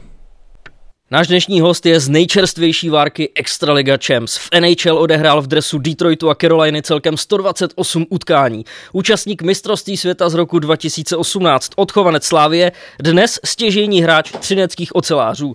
Dámy a pánové, Andrej Nestrašil. Andrej, vítej konečně v podcastu Bomby k tyči. Díky kluci, díky za pozvání. Andrej, díky, že jsi přišel. Je to tady tvůj hud, když jsi vyrůstal na Slavii? A když jsem sem přijížděl, tak se mi hodně věcí vybavilo, ale dlouho jsem tady nebyl. Ne? A ty jsi z Prahy původem? Já jsem původně z Holešovic rozenej, ale začínal jsem na Slávii. A to se stane jak? A já si myslím, že je možný, že třeba Slavia měla lepší mládež tehda, že nás táta chtěl vzít na Slávii, ale nejsem si úplně jistý. Hráli jsme fotbal na Letný za Spartu a hokej ve Vršovicích za Slávy. To je pro mě velká rarita, ne? No to asi jo, no, ale fotbal nám vydržel asi rok, takže jo? Nic velkýho. Byl jsi dobrý? Ale já jsem relativně dobrý ve všem, na co šáhnu, co se týče sportu. Mě se u mě pochválit, to je dobře. To totiž u nás v rodině to nikdo jiný neudělá, takže musíme sami. Tě nepochválí nikdo. Ne. Ale na sporty celá rodina jsme docela nadaný, ale jak říkám, jsme hráli rok a táta vyrůstal a hrál fotbal, takže jenže se svýma parametrama 190 a 110 kg si říkal, že to asi na fotbal nebude a že bychom radši měli hrát hokej. Jasný. Očekával, že narostete taky, jo? No, což se teda potvrdilo ve finále. No. Důležitá věc, ty jsi říkal, že dneska má manželka narozeniny? Jo. A co máš připraveného na večer pro ní? Prosím tě, nemám připravenýho nic a můj dárek, který jsem jí dal, máme 4měsíčního prcka a o víkendu jsem jí poprvé nechal vyspat celou noc, protože už to vydrží bez krmení, takže jsem s ním spal v pokoji a v neděli měla zařízený brunch se spousta kámoškama, že jsem celou neděli hlídal. A ještě jsem jí slíbil nebo zařídil, že budeme mít rodinný focení ve středu s prckem, což bylo překvapení, protože ona ví, že já to nesnáším, tady ty fotky a jak to lidi dávají na Instagram a tak dále, takže to pro ní bylo velký překvapení. To jsou ty nejlepší dárky podle mě tohleto. to ocení No, tak nejvíc. jako nečekala to vůbec, takže to bylo fajn, ale fakt s tím prckem jsme tak vytížený, že jsme původně chtěli jít na večeři a pak jsme to nakonec zrušili. Jo. Dneska, no. No, jak se jmenuje malej? Forrest Wyatt Nestrašil. Forrest, jo? Aha. Dobře. Jo. No a teď mi řekni, že ty chceš hrát na hokej? Hele, asi ho na hokej dám, ale určitě ho do toho nebudu nějak jako tlačit extrémně, protože samozřejmě, že NHL je fajn a tam je to skvělý, že jo, luxus, hotely, všechno možný, to je prostě jako top, ale tak byl jsem v Rusku 4 roky, byl jsem na farmě, byl jsem v East Coast, takže vím, co všechno to obnáší a ty stavy psychický, co s tím jsou spojený a když ho to bude bavit a bude v tom dobrý, tak ho samozřejmě v tom asi podporovat budu, ale není to pro mě jako rozhodující, když nebude chtít hrát a bude chtít hrát na piano, tak ať hraje na piano. Takže spíš jsem pro, aby něco dělal, aby něco měl rád a aby v tom byl dobrý a aby se neválel doma na gauči a to mi asi bude stačit. No a to se bavíme o tom, že ty si tu kariéru měl, že jo? Kolik tvých vrstevníků tu kariéru vůbec nemají, že jo? Jasný, no tak já mám, že jo, 3 bráchy a všichni jsme hráli hokej a starší brácha skončil někdy v 18, si myslím. A mladší brácha skončil teprve nedávno, ten ještě hrál dokonce i v Anglii, tam šel na školu, našel si tam, hrál tam za tým, zároveň chodil na školu, takže znám to úplně ze všech prostě jako úhlů v té naší rodině, takže jako je to fajn, tak sám to víš, prostě jsou hezký chvíle a pak jsou chvíle, kdy prostě nechci říct, že člověk trpí, jako děláš něco, co tě baví a platí ti za to, takže to je super, ale lidi vidí vždycky jenom to pozlátko, ale jsou tam i těžké chvíle samozřejmě. Dokáže říct, kdy v té tvojí kariéře jsi měl třeba nejtěžší ty chvíle? Tak určitě určitě jich bylo víc, tak sice se to omílá furt dokola, ale samozřejmě to moje zranění, které jsem měl v roce 2016, tak to bylo takový nejtěžší, ale hlavně co s tím bylo pak spojený a co mě provázelo pak další třeba 2-3 roky, tak fakt byly chvíle, kdy jsem si říkal, že skončím, protože jsem na tom fyzicky vůbec nebyl dobře a vůbec jsem nevěděl proč. Jako bolesti nebo? Bolesti a trávení a tak dále, takže to byly fakt jako situace, kdy jsem 2-3 roky fakt trpěl a bylo to takový, jeden den jsem se zbudil a cítil jsem se dobře a říkal jsem si bomba, tak konečně už je to jako zpátky a pak druhý den jsem se zbudil a bylo to prostě úplně na hovno, takže a takhle jsem žil třeba 2-3 roky a to na tu psychiku bylo hrozně těžký a pak jsem si už došel do takový fáze, jsem si říkal, tak prostě to nemá ani jako cenu. A naštěstí teda jsem se ještě pak rozhodl, že odjedu do Toronto, že budu trénovat u toho Garyho Robertse, se kterým trénuji do dneška. A říkal jsem si, že jestli teda se mám dát nějak dokupy, takže chci trénovat s těma nejlepšíma. A uvidíme, jestli mi to pomůže a zaplať pán Bůh mi to pomohlo, takže to si myslím, že byla taková nejhorší část mojí kariéry, ale samozřejmě byly další, že jo, když mě pošlou do East Coast, že jo, 2krát po sobě, tak to taky, že jo, člověku na štěstí moc nepřidá a bydlí tam prostě v baráku, kde bydlí lidi, kteří zrovna propustili z vězení pomalu takže i takovýhle chvíle byly samozřejmě těžký, ale tak ve finále to snad dobře dopadlo, no. Takže to potom se zlomilo tím, že jsi jako měl dobrou fyzickou přípravu a tady ty problémy zdravotní potom odešly? No spíš se na mě podíval někdo jako daleko víc jakoby komplexnější, že ten servis, co oni tam mají, tak není jenom o trénincích, ale je to i o stravě. Když mě viděli, jak vypadám, tak mi sehnali instruktorku na pilates, takže jsem musel dělat pilates každý den, že mi to fakt jako ušili tak jako na míru a snažili se najít ty problémy v mém těle tak, aby jsem se jako vrátil do nějaký prostě pohody a já jsem tam byl 3 měsíce, no a po třeba měsíci 2 jsem začal cítit jako, že to je fakt ono a A od té doby je mi líp, no. Tak, a to je jaká fáze tvojí kariéry? to bylo po mém druhém roce v Nižněkamsku. Takhle jsi se potom jako rozhodl, že půjdeš do Ameriky nebo do Kanady? No, tam jako ten rok jsem fakt jako už seděl doma a říkal jsem si, že buď to zkusím a bude to dobrý a budu hrát dál, anebo to zkusím a nebude to dobrý a že třeba skončím. Že už jako mi to za ty bolesti mi to prostě nestálo a vždycky jsem si říkal, že jako hokej není všechno a jestli budu mít rodinu a budu pak trpět každý den a něco mě bude bolet, tak to prostě nemá cenu. Takže to byly asi jaký nejhorší části zatím mojí kariéry a těm dobrým se dostane. Nejvíc samozřejmě asi trpěla moje žena, protože jestli se někdo jako vyzná trošku v nějaký biologii a anatomii lidského těla, tak ví, že třeba trávení je hrozně spojený se štěstím a když člověk špatně tráví, tak neprodukuje hormon štěstí. Takže jsem byl trošku takovej nepříjemný ty 2 roky a měla to se mnou fakt těžký. Můžeš popsat, to si myslím, že bude hodně posluchačů zajímat vlastně, u toho Garyho Robertse vlastně, jak to tam funguje, když tam přijdeš, jak je ten trénink nastavený, jestli on se přímo stará o tebe, nebo tam už předpokládám, že to budeš taky malá fabrika, že tam bude mít víc lidí, ne? Hele, tak byli jsme nějaký 4 skupiny po 8 hráčích, rozdělený, podle mě začínali v 7, v 8:30, prostě po hodině a půl to šlo.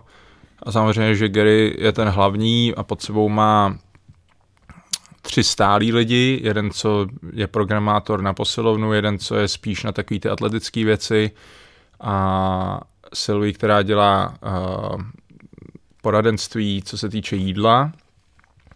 Ale samozřejmě největší rozdíl je v tom, že člověk tam ráno přijede a oni mají pronajatou takovou jakoby střední školu, kam chodí samozřejmě bohatý děti, takže to je luxus.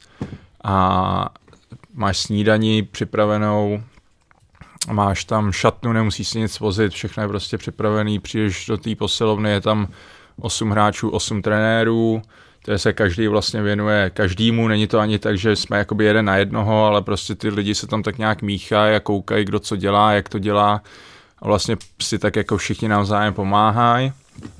No a skončíš, jo, dostaneš hned proteinák, dostaneš hned v oběd, že jo,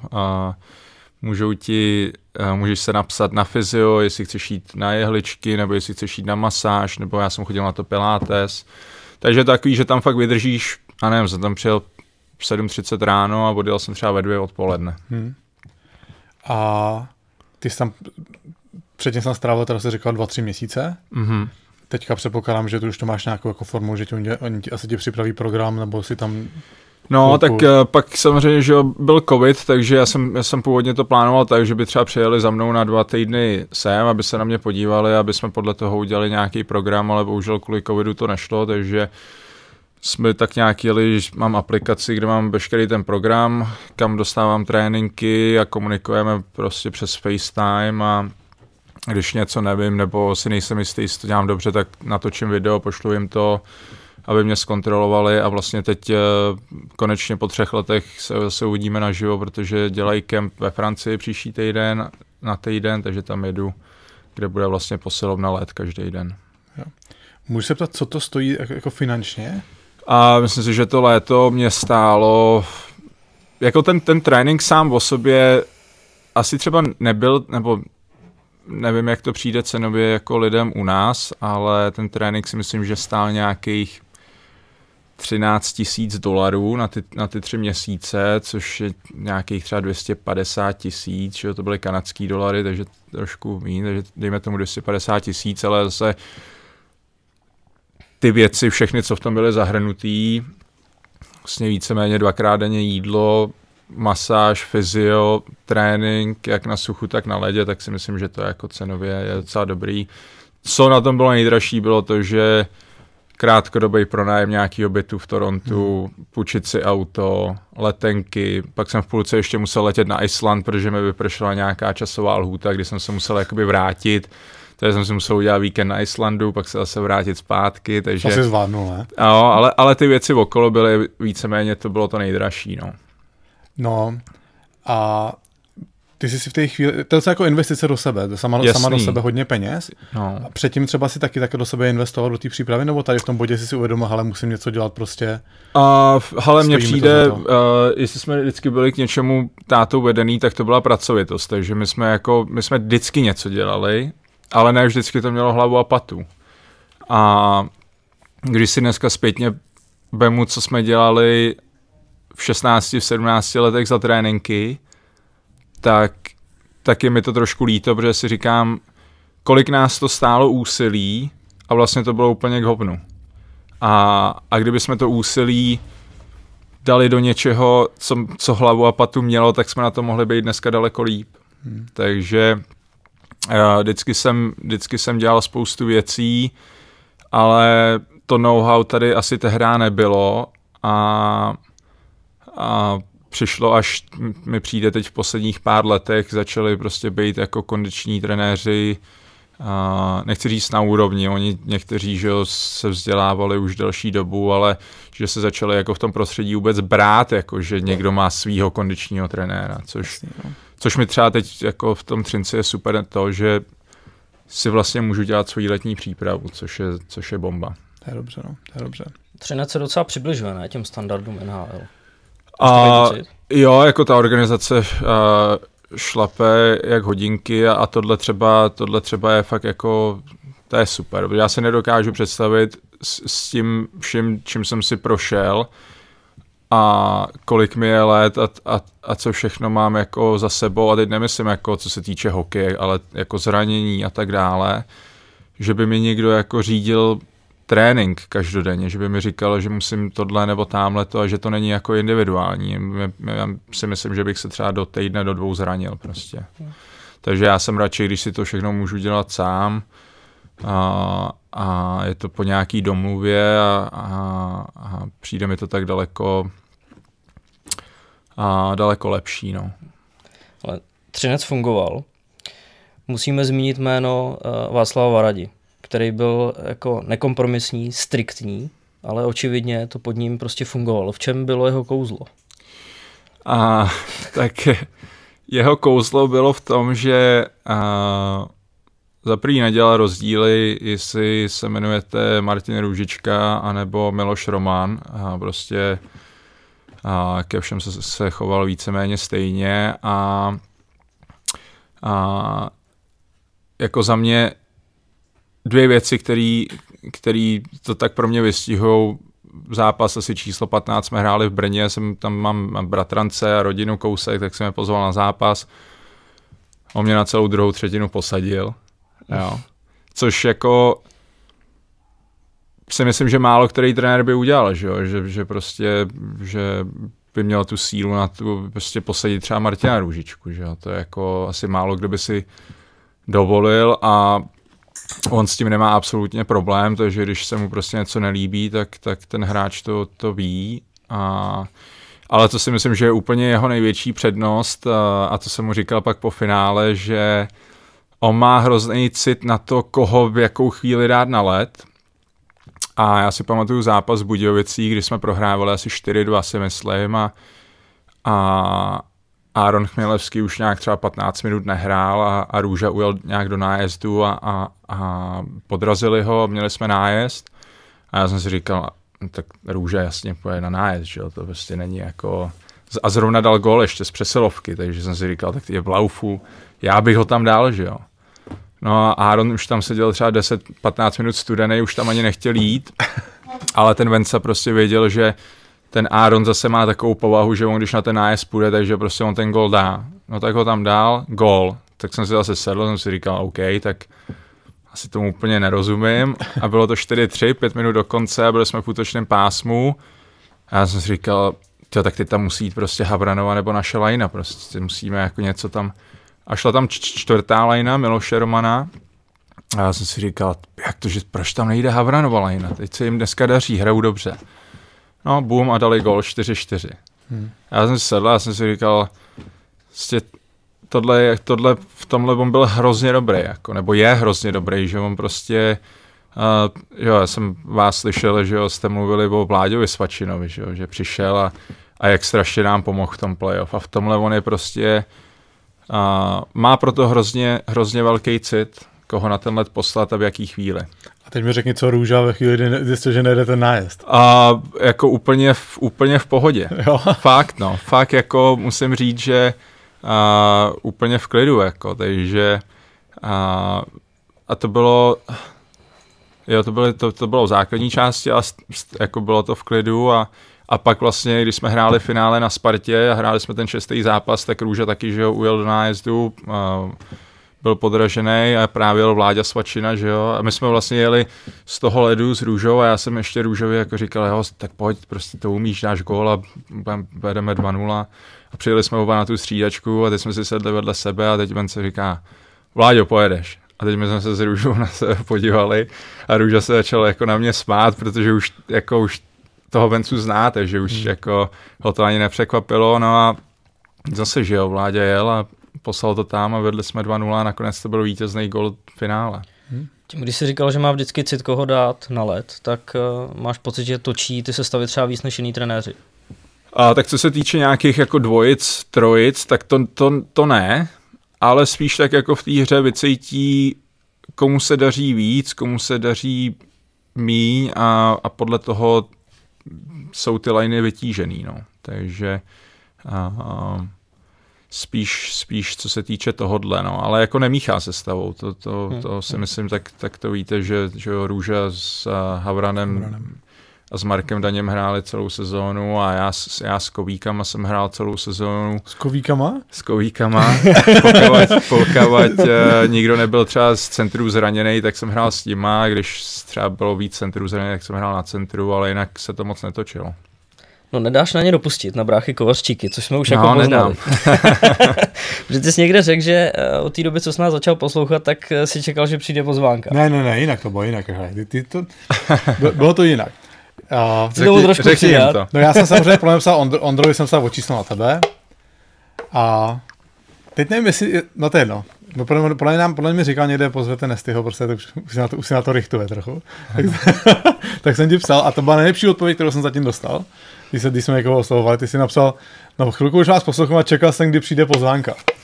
A zároveň si v zápětí si doplnil, ale když se zapomněli na moje parťáky z útoku, tak jsem si říkal, že nepůjdu. jo, protože v jedné epizodě jste úplně vynechali a já jsem si říkal, tyjo, tak... Ale totál. Jako... Nebyl to náhodou ten díl, kde jsme na ně nejdřív zapomněli a za 5 minut jsme doplnili. Jo, ty jsi vzpomněl. Na kovíky. Ty se zachránil. Ty se zachránil. Takže teď, když jsem to zachránil, tak můžu pokračovat. Jo, ne, ale my jsme si sedli hlavně jako lidi, takže to je vždycky, a hlavně jsme vedle sebe seděli v kabině, takže jako víceméně po všech stránkách nám to tak jako sedlo ta sezóna a hlavně jsou to hrozně dobrý kluci, takže proto jako když můžu, tak jim pomůžu a zaslouží si to hlavně, že jo, tak jako mně přijde, že jsou hrozně nedoceněný jako tím českým hokejem, jsou tak šikovní hráči, byli naši nejlepší hráči, že jo, ve finále. Prostě jako... Myslím, že jste byli nejlepší lejna. No myslím si, že oni byli nejlepší hráči naši. Ale jako bez toho bych ti tady skákal šipky, prostě tak dali jste strašně důležitý góly, že jo? Jo, tak ale... jako dařilo se nám, ale něco jako já třeba odehraju 19-20 minut za zápas, takže pro mě se dostat do nějaký jakoby psychické pohody je daleko lehčí než pro ně, když nejsou na přesilovce a přesto dokážou jít na ten led a přesto dokážou hrát na puku a přesto dokážou vytvářet šance a tak dále. Takže v tomto myslím, že jako byli naši nejlepší hráči. Samozřejmě, že když hraješ na přesilovce, tak to víš, si na ten puk šáhneš, nabudeš trošku sebevědomí a hraje se ti o něco líp. A oni tu příležitost celý rok neměli a přesto hráli výborně. Takže a ve finále byli naši nejlepší hráči. Takže a já prostě akorát chci, aby ty lidi tady u nás věděli, jak šikovní jsou a že tady vůbec jsou, že jo? Protože tím, že vždycky se dostanou do finále, vyhrajou, tak nejezdí na nároďák.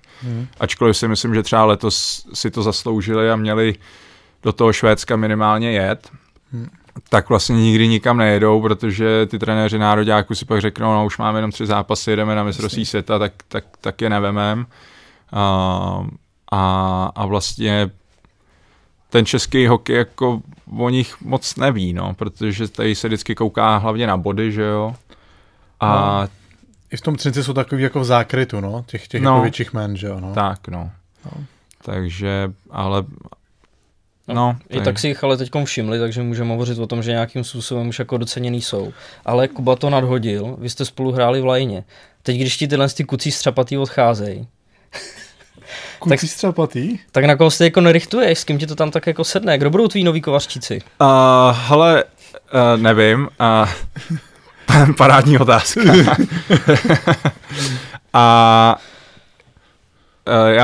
Já jsem zastánce toho, že trenér je trenér a trenér dává sestavu dohromady a koho tam budu mít, tak já se vždycky snažím prostě nějak tu lineu jakoby doplnit a vždycky je tam potřeba něco jiného, takže jako těch kvalitních hráčů, co se týče Třince, tak tam je mraky, že jo, takže jako když nám ve finále nebo celý playoff Bucky ani nehrál, že jo, a přitom je to kluk, který má za sebou hezkou kariéru, byl v Rusku dlouho, že jo, byl v Americe, takže těch kvalitních hráčů je tam hodně a zase to bude záležet na tom, jak začneme a jak se nám bude dařit, takže uvidíme.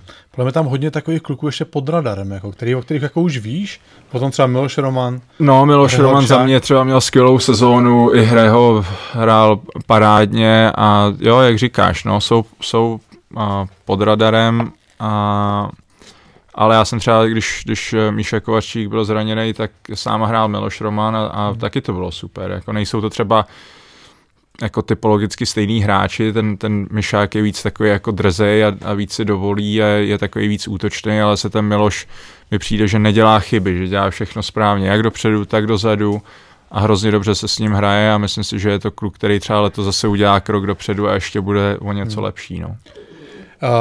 Ty si tady rozvíjel ještě před natáčením myšlenku, že vlastně ty si říkal, že jsi nás pustil poprvé, že jsi chtěl vědět, když jako vás mluvíme, jestli to máme správně teda. Tak jak to teda je? Tak spíš jsem si jako říkal před tím playoff, já teď nevím, jestli se nám nějak ke konci sezóny, jestli se nám úplně třeba nedařilo nebo něco a chtěl jsem vědět, jak nás, jako ta veřejnost vidí a jestli rozumějí tomu, co se v tom Třinci jako děje, protože samozřejmě, že jo, ty týmy, které byly pasovaný na ten titul, ačkoliv my jsme byli taky, že jo, tak když se člověk podíval na Spartu, tak prostě tam měl Chlápa, měl 70 bodů a že jo, přišel Tomás a hrál výborně a Torel tam byl a prostě tam bylo spousta kluků, který třeba měli přes 50 bodů, že jo, nebo přes 40 bodů. A když se člověk podíval na Třinec, tak nejvíc měl Růža, podle mě 41 a pak já 35 si myslím a pak to třeba bylo 30 a míň a já vlastně jsem chtěl vidět, co se jako o nás před tím playoff, jak se o nás mluví, jestli ty lidi zvenku tomu rozumějí, co se tam jako děje, nebo jak to tam funguje. A což si myslím, že zrovna v té epizodě, kterou jsem poslouchal, tak jste to jako měli správně v tom smyslu, že jsme připraveni na kritiku, neboj. Ne, tak jste se bavili, že šli jste tou prostě sestavou a říkali jste Růža, Havran, Marko a teď, že jo, Marko třeba neměl tolik bodů, ale vy jste říkali, že jo, tu myšlenku, že je to velmi kvalitní hráč, ale protože hrajeme tím stylem, kterým hrajeme, tak těch bodů tolik nemá, že jo. Což vlastně já jsem nevěděl, jestli ty lidi zvenku chápou nebo ne a proto jsem si to chtěl pustit. No. Tak zároveň jsme si byli vědomí toho, že Filip se před finále trošku zaseknul, Filip Chlapík, David Tomášek byl zraněný, že jo, před finále, takže tam bylo spoustu takových jako proměnek, který do toho taky zasáhly. No. Ale upřímně jsem nad tím přemýšlel, jestli třeba, kdyby ten David Tomášek hrál, jestli by se to nějak změnilo to finále a upřímně si myslím, že by to nebylo jako o moc jiný. Já si myslím, že v tu chvíli jsme už byli tak jako nastavení v těch hlavách, co hrajeme a jak hrajeme, že i kdyby ten Tomas hrál, ačkoliv teda měl fantastický to playoff a hráli spolu skvěle, tak tím stylem, kterým my jsme hráli, tak je to pro ty ostatní týmy hrozně frustrující a hlavně tady pro ty útoční hráče, který dělají hodně bodů a třeba, jak říkáš, třeba by to bylo jiný, ale já si myslím, že asi moc ne. Co kdybych vás, Andrej, přirovnal k takový Tampě? Ale jste schopný vyhrávat zápasy na jeden gól? Je vtipný, že to říkáš, protože já jsem po sezóně vlastně v Tampě byl na 2 týdny a byl jsem se podívat na zápas a když jsem ten zápas viděl, tak jsem si říkal, oni hrajou úplně přesně jak my. Akorát, že to teda nezvládli to 3krát za sebou nakonec, ale ten styl vlastně byl víceméně podobnej a já jsem vzal manželky mámu, jsem šel s tchýní, která tam bydlí, nebo se tam přestěhovala, tak chtěla jít na hokej, tak jsme šli a vlastně Tampa už pak s Floridou vedla třeba 3-1, to bylo 10 minut do konce a jí říkám, to už ani nemá cenu tady sedět, protože jako ta Florida už se k ničemu nedostane a ten hokej bude úplně o ničem, takže už jsme šli pryč a nakonec to tak dopadlo, bylo to 4-1 ten zápas, myslím. A ještě mi prostě řekni, když teda máte třeba, jak jste to jmenoval, že máte ty hráči v tom vašem mužstvu, ať jsou to kvalitní, mají relativně málo bodů v porovnání s ostatníma mužstvama. Řeší se to v tom Třinci? Nebo tam je to porozumění, že OK, hrajeme spíš defenzivnější systém, budeme v pohodě s tím, že ty hráči nemají na papíře tolik bodů? No, tak jako nevím, jak vedení, protože že tam to vedlo Venca, takže jako vedení k nám jakoby se k hráčům jakoby nedostalo víceméně. A Vence s tím byl naprosto v pohodě a když se vyhrávalo, tak tím to pro něj jako haslo. No. Takže a my jsme chytli jsme dobře začátek, dařilo se nám, pak jsme teda měli problém někdy kolem Vánoc, jsme měli nějaký nemoci, tak asi jako každý tým, ale jako co jsem já třeba s ním měl meetingy a já jsem mu třeba říkal, že třeba cítím, že bych mohl udělat ještě o 10-15 bodů víc, tak on říkal, jo, to asi jo, to určitě, ale to nepotřebujeme. Vlastně my chceme hrát takhle vyhráváme, tak takhle prostě budeme hrát. No. A ještě jednu mám otázku. My samozřejmě jsme několikrát rozvinuli myšlenku tu, nebo přišlo nám to zvenku, že vy jste opravdu prostě od prvního zápasu sezóny nasadili jako, nechci ho přehánět zase, dramatizovat jako playoff mod. No byl, no, hrozný. a prostě, že bylo jedno, když jste, já ne, samozřejmě řeknu příklad, když jste vedli ve Varech nebo s Varama prostě v 20. kole 4-1 v půlce zápasu, tak prostě cítil jsem tam, přišlo mi to tak, že Venca ani v tu chvíli vám prostě nedovolí povolit. No, jako ten zápas si užít. No, tak říkáš to přesně, no, tak jako naprosto upřímně a to asi neřeknu nic, co by se jako někomu nelíbilo, jako byly chvíle v té sezóně, kdy to bylo naprosto frustrující, že jo, pro hráče, který třeba chce tvořit, že jo, a vlastně nemůže. Takže samozřejmě, že tam byly nějaký části té sezóny, kdy to bylo únavný, ale zase ve finále jsem si vždycky říkal, že vyhráli 2 tituly v řadě, možná i 3, kdyby nebyl covid, protože ten rok si myslím, že měli ten tým hodně našlapaný. A takže jim to funguje a ty výsledky mají, takže se prostě tomu ty hráči podřídějí. No. Kdyby to bylo tak, že jsme 10. v tabulce a hrajeme takhle, no tak by to asi bylo špatně, ale tím, že to fungovalo a hlavně je hrozně důležitý, že třeba že jo, Petr Vrána, který je kapitán, že jo, vlastně má toho spoustu za sebou, že on takhle hraje, že jo. Takže když takhle hraje kapitán, no tak já taky musím hrát, že jo. Není to tak, že najednou ta individualita tady ustřelí a támhle, ten si dělá támhle, to prostě to tam nefunguje takhle. Ani trochu? Ani trochu u Růži? Tak u Růži možná trošku, ale zase musím říct, že ta kabina má takový jako lídry, že se to dokáže ve finále nějak jakoby srovnat a jako Růža má za sebou takový výsledky, a takový sezóny, že možná je mu něco třeba trošku víc odpuštěno, ale tak je to všude, že jo, tak Tampa hraje nějakým stylem a občas, že jo, Kučerov si tam dělá, co chce, ale zase ten trenér věří v to, že prostě on je natolik dobrý, že ačkoliv ten tým hraje Zanděura, tak on tu situaci dokáže vytvořit, že jo, takže jako jo, máš pravdu, že možná to tak občas je, ale v globálu třeba, co se týče už třeba playoff, tak si myslím, že ani jako, že Růža se naprosto podřídí tomu, jak ten tým hraje a naopak on je ten, který to od všech vyžaduje, což je jako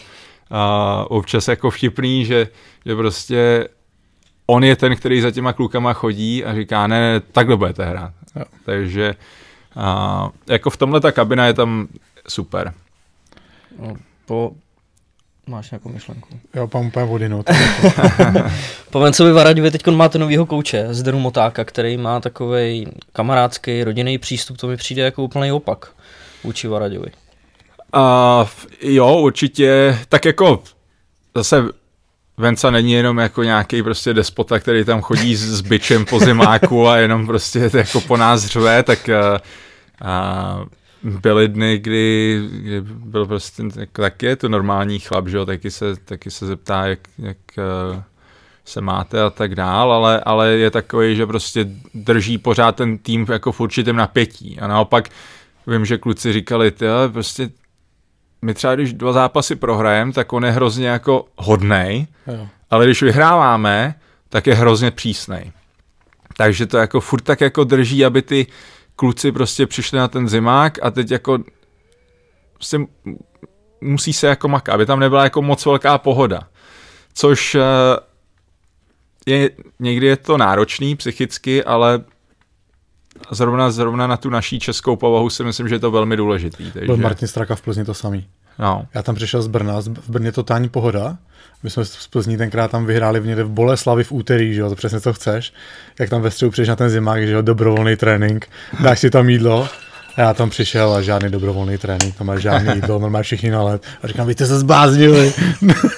Jo, tak tady jako dobrovolný tréninky pár jich jako bylo, nebo byly, ale stejně většina kluků šla a třeba pak v playoff to byla hrozná sranda, nebo mně to přišlo vtipný, že byly dobrovolný tréninky, bylo jich hodně a my jsme furt všichni chodili. Prostě ta mentalita byla taková, že prostě jdeme, musíme makat, musíme se zlepšit dneska, jako musíme a to mě třeba hrozně, že Růža překvapil, protože já jsem si myslel, že když prostě bude dobrovolný, tak Růža, Havran, že nepůjdou. No a prostě všichni jsme chodili, že jo. A teď když jde Růža, když jde Havran, tak já taky teda půjdu, že jo. Jako, pak je mi to blbý, že těžký. Oni tam půjdou a já si dám kafe někde u kustodů. A půjdeš na střídačku se podívat. Takže fakt vlastně v playoff až do prvního zápasu, co jsme prohráli, takže vlastně první 2 kola jsme chodili furt, všichni. A kromě, my jsme jim říkali olympionici plus doudy, protože ty 4 beci ty jako nechodili vůbec, to byl Kundrec, Murray, David Musil a právě doudy, ačkoliv nebyl olympionik, tak měl to privilegium, takže tyhle 4 nechodili, ale jinak jsme všichni chodili a už to bylo takový jako co jdeš a teď a tak vyhráli jsme, tak půjdeme, tak jako taková prostě jsme se popichovali a pak když jsme teprve prohráli ten první zápas s tou Spartou, tak pak jakoby jsme si říkali, hele, byli jsme na tréninku, prohráli jsme, takže už jsme to tak nějak jako ukončili, takže pak už jsme si to dělali, jak jsme chtěli, no. Ta jiná myšlenka, kterou jsem dělal, a to je ten fit nějaký prstínek, ten, co ti dohlídá něco? Ne, vůbec, tohle je jenom můj prstínek. Já totiž, hodně lidí se mě na to ptá, jestli to je on, ale já vždycky říkám, abych to nemohl mít, protože mi přijde, že jako na jednu stranu ty informace mám rád, ale na druhou stranu mi přijde, že kdybych ho měl, tak někdy spím 6 hodin, vstanu a cítím se dobře a nechtěl bych si přečíst, že jsem spal na hovno a nechtěl bych, aby se mi to dostalo do hlavy a pak jsem na tom ledě si říkal, tak já jsem unavený, víš, takže a někdy, jako asi někdy je to naopak zase pomoc, když se cítíš špatně a ukáží ti, že jsi spal skvěle, Ale z tohohle důvodu bych to asi nechtěl nosit. No. Naprosto rozumím tomu. No. Jako už tady rozvíjí nějaký mimozemský technologie. Ne, to není, a to je právě se toho všem, to má docela dost lidí, jak to hodně, nějaký prostě nevůbec ani jak to jmenuje. Jo. To je nějaká rovinka, ne? No, ale hlídá to... Několik let, no. Hodně kluků to má. Mluv si ve svém podcastu, ale nezasahuj nám tady do toho. Už si začínají všímat lidi, tak už trošku to... Narost. No, Andy, my jsme se tady o žádným Třinci dneska vůbec nemuseli bavit. Už jsi to tady nakousnul, ten jeden z těch tvých nejtěžších momentů kariéry. V únoru 2016 ty v dresu Caroliny proti tobě na Zimkadry za Toronto. Taková srážka, která vypadala relativně nevinně, ale tím, jak si tak jako blbě spadnul na ty záda na mantinel, tak ti to zlomilo 2 obratle. Říkám to dobře.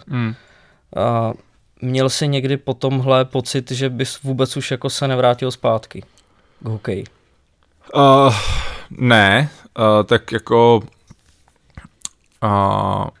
tohle, že už slyšejí nějaký moji kamarádi, oni jsou úplně už alergický na to, že se mě lidi ptají na to zranění, že to furt omílám dokola, když někam jdeme třeba na pivo a je tam někdo, kdo mě nezná, tak oni už automaticky říkají, ten Andy Nestrašil měl zlomenou páteř, kdyby se to nevěděl. Snad to nás budou nějaký lidi, kteří by to ještě rádi slyšeli. Ne, ale jako ne, v tu chvíli vůbec, tak já jsem si říkal, tak mám rok smlouvy, teď mám, že bylo to v únoru, tak mám třeba 7 měsíců na to se nějakým způsobem dát dokupy. Takže to mě jako vůbec nenapadlo, naopak jsem byl takový, jako, že jsem to úplně přešel. Jako rovnou jsem skočil do nějakého jako stavu prostě motivace a musím se vrátit a třeba zpětně, když si to vemu, jak jsem se vrátil hrozně brzo, což bylo prostě úplně jako nesmysl. Ale zase ty okolnosti byly takový, že já měl rok smlouvy dokonce. Zrovna jsem měl skvělou sezónu, když jsme měli super lineu v té Karolíně. S kým jsi hrál? Jordan Staal a Joachim Nordström. A fakt jsme toho hráli hodně a dělali jsme body. Bylo to fakt taková jako nejhezčí část té kariéry v té NHL. A já jsem nechtěl, aby tam dali někoho jiného, aby jsem o to místo přišel, takže jsem se možná vrátil, nebo možná určitě jsem se vrátil moc brzo a nebyl jsem prostě vůbec jako ready. A tak nějak mě to víceméně vyplivlo, ale žádný jaký myšlenky jsem neměl a musím říct, že úplně jsem jako, tak asi jako každý chlap nějaký ty emoce jako úplně potlačil v sobě, nějaký jako ty negativní, nebo jak by se s tím měl prostě vypořádat, co se týče nějaký jako psychiky. A pak 2 roky na to jsem seděl v Nižněkamsku na gauči se svojí ženou a nějaký můj fanoušek dal na Facebook, že dneska je to přesně 2 roky od té doby, co jako se to stalo a jak jsem nad tím vůbec nepřemýšlel, měl jsem to někde jako hluboko v sobě, jak jsem si říkal, aha, tyjo, už je to 2 roky. A tak jsem tam nějak seděl a najednou z ničeho nic jsem začal brečet, jsem brečel třeba 45 minut v kuse a jsem nemohl přestat. Takže to, jak si říkal, že jestli jsem přemýšlel o konci, tak si myslím, že jsem v tu chvíli to prostě všechno tak nějak jako v sobě prostě potlačil a šel jsem trénovat a šel jsem prostě dělat všechno, abych se vrátil a vůbec jsem se nedokázal jako vypořádat tady s těma emocema a pak se to najednou prostě vyplavilo v jeden den úplně všechno a nešlo to zastavit, no. A když jsi říkal, že ty se vracel relativně rychle, tak ta rehabilitace u tebe trvala kolik, nějak 8 měsíců třeba? No, ale jako kdyby se to někomu teď stalo a tak bych mu řekl, vem si třeba 1,5 roku. A co jsi měl zlomený, jaký obratle? L2, L3, ale hlavně no, pod žebrama, no, jako ve spodní části zad, no. Ale hlavně já měl jeden obratel, který byl tak jakoby blbě zlomený, protože ono se to, jako zlomená obratel není úplně jako častý zranění, ale stává se to, akorát, že se to stává tak, že ty jak spadneš na ten zadek, tak ona se ti srazí, jakoby ze zhora ze spoda. A to je nějaká kompresní zlomenina, ale ten vnitřek vlastně zůstává jako krytej. Ale ten druhý obratel, tím, že jak jsem zapadl do toho rohu, tak jsem se jakoby secvak, tak se mi ten obratel vlastně, kdyby si to představil a vzal nůž a takhle ho rozříz, tak já jsem ho měl fakt jakoby na půl a oni se báli, aby mi to neujelo, aby mi to jako, víš, aby mi to nezasáhlo do míchy. Takže ten si myslím, že byl ten víc problémový, kvůli kterému mi to trvalo tak dlouho se jakoby dát dokupy a hlavně, jakmile se jakýhle zranění stane, tak prostě člověk už s tím má problémy do konce života a to můžeš dělat co chceš a prostě toho se nezbavíš. No. A jak se to léčilo? Ale to byla další věc, že jo, protože nikdo nevěděl, jak se to léčí, protože, jak říkám, když se někomu něco stalo, tak to byla ta kompresní zlomenina, ale tady ta se stávala lidem, stává se to při autonehodách. Jak máš pás, tak on tě zlomí prostě v pase. Tak ti to zlomí ten obratel. Ale v hokeji nebo ve sportu se to jako vůbec nestalo, takže já jsem vlastně lidi ode mě dávali hrozně ruce pryč, protože nevěděli, co jako přesně mi mají doporučit a nechtěli mi doporučit něco, co mi naopak jakoby ublíží. Takže jsem pak si jakoby hledal hodně svých věcí a svých lidí a pak jsem tam na univerzitě v Karolíně trénoval s jedním klukem, který mi pomáhal. A oni měli takový ten běžecký pás v bazénu, víš, taky ty věci, aby si odlehčil tu páteř a tak. A nevím, jsem třeba jenom chodil v bazénu tam zpátky, že jo, třeba 2 týdny, pak jsem v tom bazénu dělal nějaký výpady a takhle se to jakoby postupně dýchání do břicha a takový ty věci, aby jakoby tím, že jsem měl ten korzet, tak já jsem vlastně přišel o veškerý jakoby to vnitřní svalstvo a takže to jsem jakoby musel zpátky dohánět, ale nikdy jsem to ani pořádně nedohnal, že jo, a už u toho Garyho vlastně mi řekli, mi píchli tady jehličku takhle doleva do břicha a mají takový ten stym, víš, jak tam dávají tu elektriku do toho a ten sval ti jakoby zaškube. No a oni mi to tam dali a dali tam tu elektriku a se to nehlo. Takže jakoby jsem měl některé ty svaly úplně prostě inaktivní, že jako mi nefungovaly víceméně. A musel jsem znova jakoby se naučit s těma svalama pracovat a dostat je do nějaký fáze, aby fungovaly a starat se o ně, no. Takže to byla žádná operace, prostě jenom tě spevnil nějakým korzetem? To bylo sundavací, nebo jsme napevno? Sundavací, no. Nemohl si sedět asi, ne? Nebo mohl? Ne. Stát nebo ležet?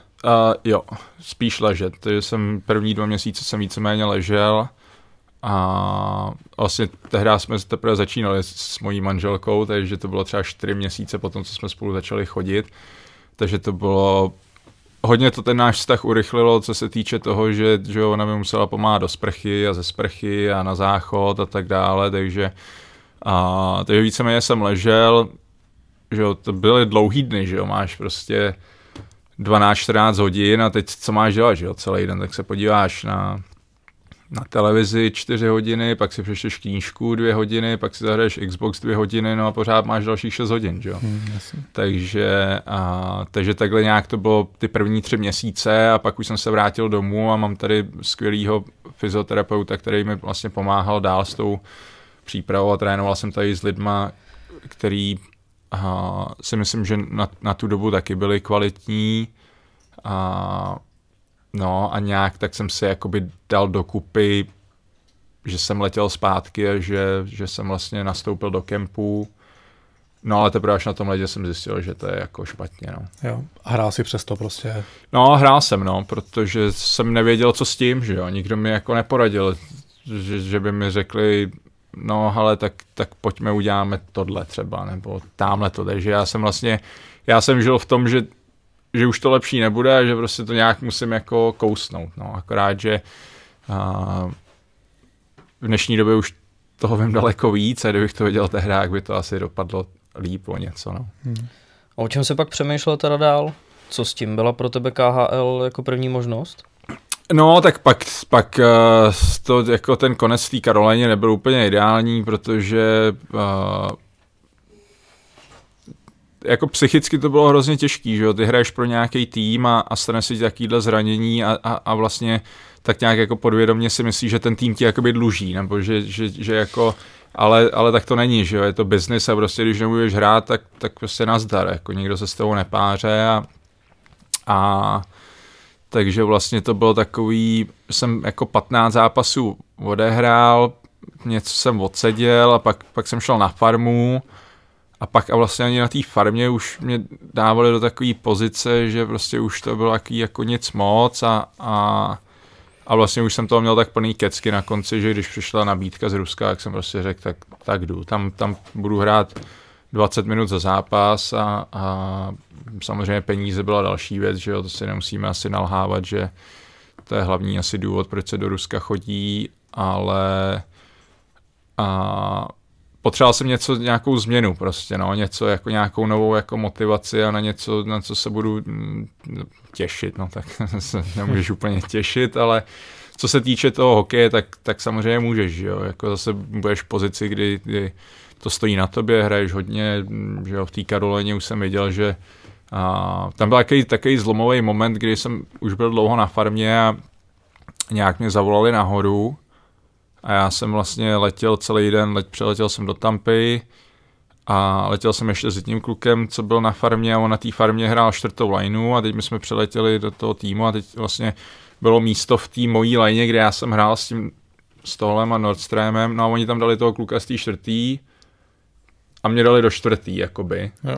No a tak tam jsem si říkal, tak jako to už je víceméně jakoby konečná, už ty tak nějak jako cítíš. No a pak mi řekli, hele, do Charlotte, zbal si všechny věci, budeš teď nahoře. A já jsem ještě říkal, už jsem věděl, jako, že už to asi nebude nic moc, tak říkám, jste si jistý, protože já bych si nerad tam balil všechny věci, přivezl si je sem a vy mě zase za 2 dny pošlete zpátky, abych se tam radši nechal a byl tady třeba na hotelu a oni, ne, teď budeš tady, tak si to přivez. No tak jsem tam jel, přivezl jsem si to, druhý den před zápasový trénink a přišel, v sestavě jsem nebyl, pak, že jo, samozřejmě backstage, že jo, takže ze mě zedřeli kůži, že jo, Brenda Moore, který prostě na tohle byl úplně to. A když jsem odcházel z ledu, tak přišel asistent GM a říká, hele, tak my tě musíme poslat dolů. No a já jsem docela kliděs, ale vždycky se dostanu do nějaký fáze, kdy mi úplně prostě rupne už jako v hlavě.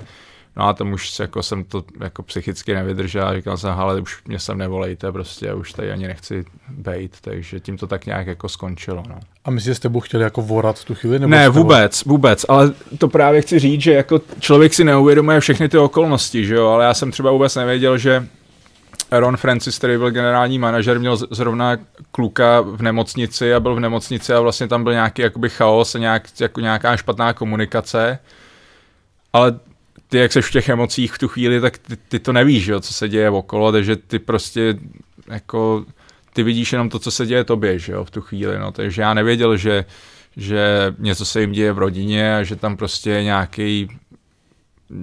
nějaká špatná komunikace a takže to jsem se dozvěděl třeba až později, ale v tu chvíli to jako pro mě nehrálo roli, no. Jako neptal jsem se, jako a to jste se špatně domluvili, nebo víš, jako prostě jako občas tam byly nepochopitelné věci. No. Já si pamatuju, když jsem byla na farmě, tak tam na jednomu řekli, přijď na zápas s kufrem, po zápase půjdeš nahoru. On tam přišel s tím kufrem a po zápase mu nikdo nic neřekl. No.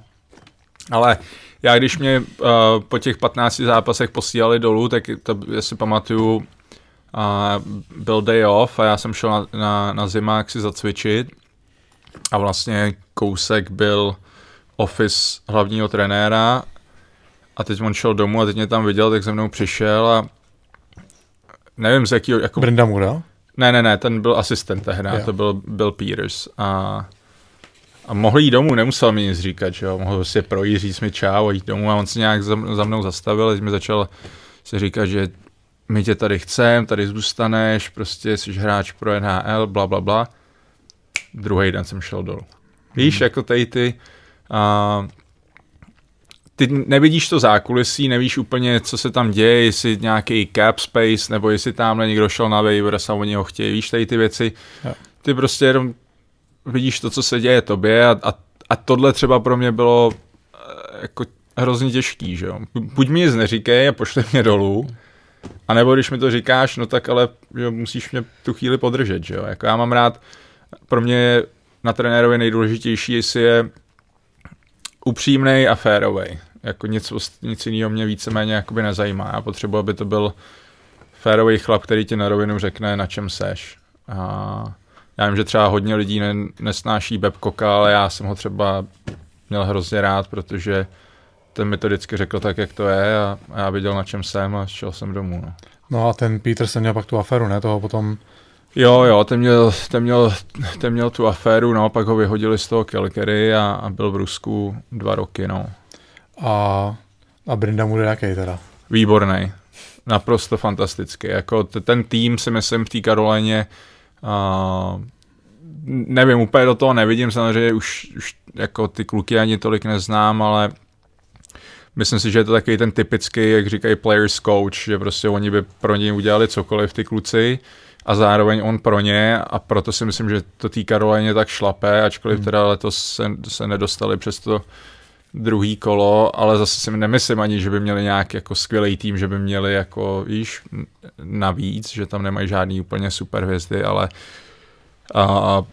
za mě naprostý jako profík, že testy vyhrávali jako trenér. Prostě. No, prostě nás... On si jedal s váma. On nás přešlapal na kole, prostě, víš, jako tam přišel si tam na 8, on už tam prostě hodinu cvičil, pak šel s náma na led, pak jsme šli mi cvičit a když jsme odcházeli, tak on šel znova cvičit, jo, prostě úplnej jako v neuvěřitelné formě a skvělý člověk, fakt jako skvělý člověk, že byl takovej, měl pro ty hráče pochopení a dokázal vždycky jako nás mentálně, i když si nehrál, tak tě mentálně udržel jakoby v takový té motivaci a dokázal s tebou mluvit takovým stylem, že jsi říkal, OK, tak já to prostě kousnu a ještě teda zamakám a ještě teda jako počkám na tu šanci a tak, takže za mě byl fantastický.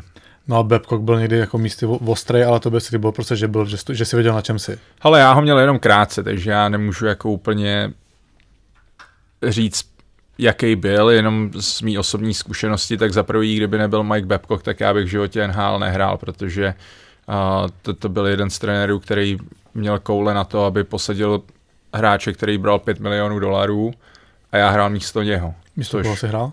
Stephen Weiss, co byl na Floridě dlouho a pak přišel do Detroitu. Levák center. Jo. A teď vlastně, že většinou to bývá tak, že ty hráči, kteří berou peníze, tak ty hrajou, že jo, nebo prostě hrajou kvůli tomu, že třeba i když nehrajou dobře, že je chtějí vytradovat, tak je nějakým způsobem musí jako ukázat.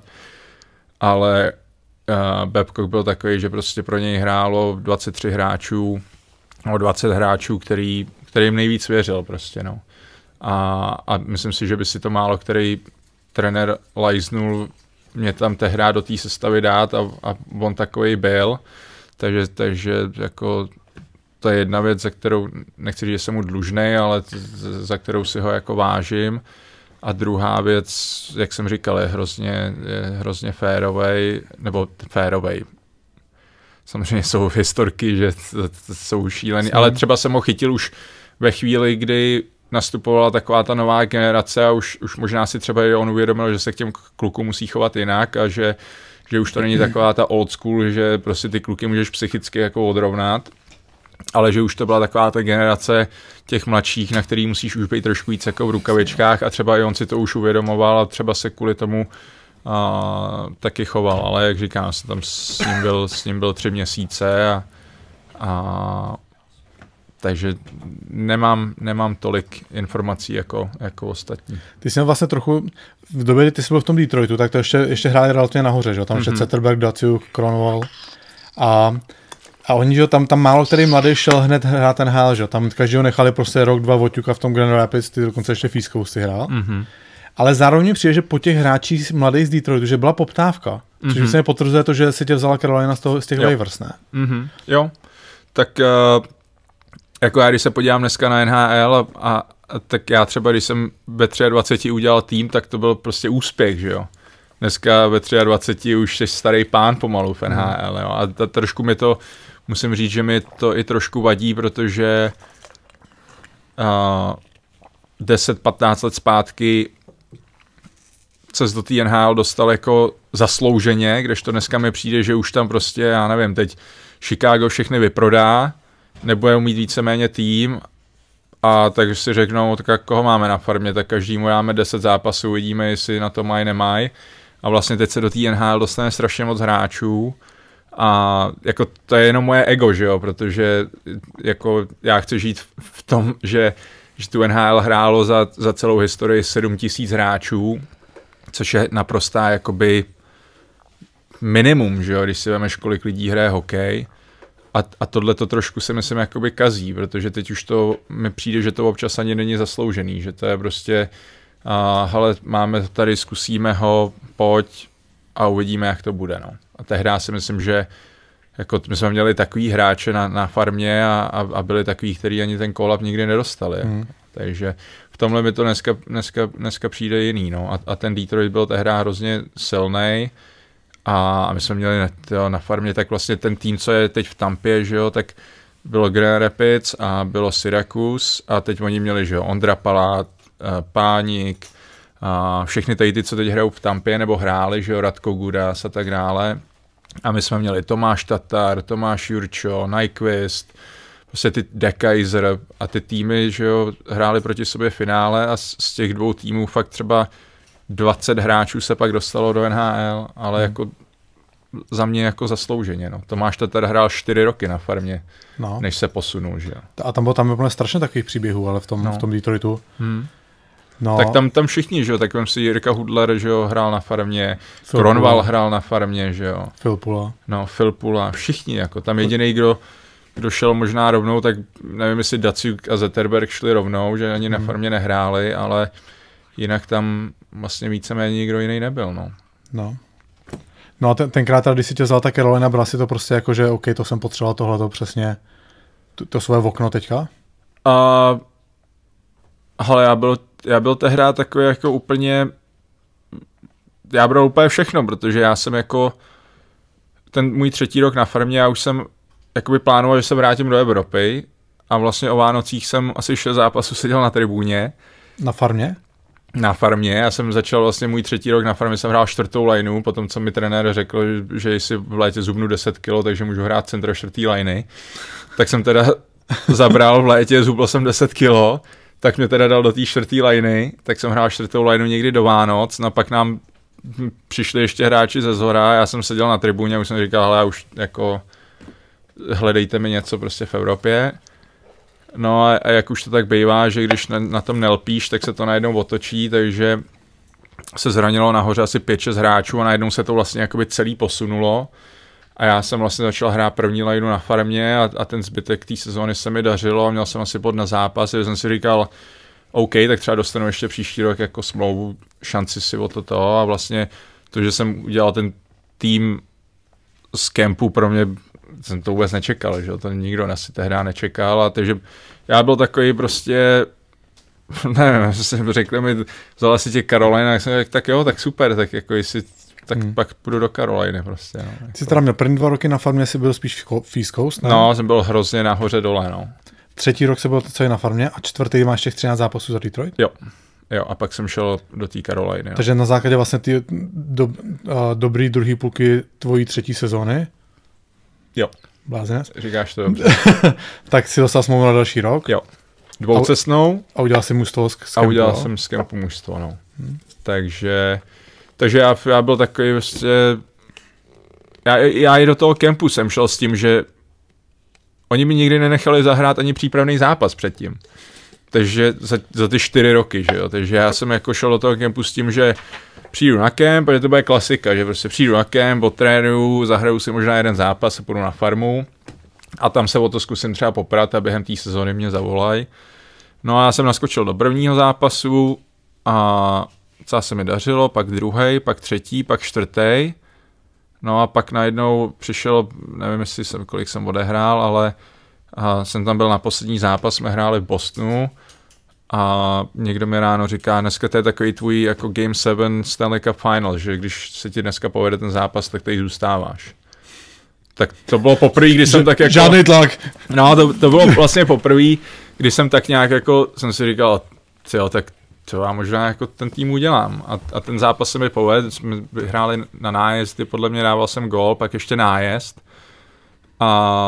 No a pak jsme letěli letadlem domů a nikdo za mnou nepřišel, tak jsem si říkal, tak možná teda tady asi budu a mezi tím se táta doma zbalil a letěl, protože pak už byl 2 dny na to byl zápas první a pak najednou přišel ten den toho zápasu, já byl v sestavě a jsem si říkal, tak jo, ale já jsem sám z toho byl v šoku, takže já jsem ani neměl jako nějaký reakce, jakože tady bych chtěl být nebo támhle. Pak mě trošku mrzelo, že jsem musel na ten waivers, ale ono to bylo kvůli tomu, že jak můžeš mít jenom 23 hráčů, tak byl Datsuk zraněný a pak se vracel, pak se ještě zranil Franzen, no ale jak se vracel Franzen, tak už někdo musel jít.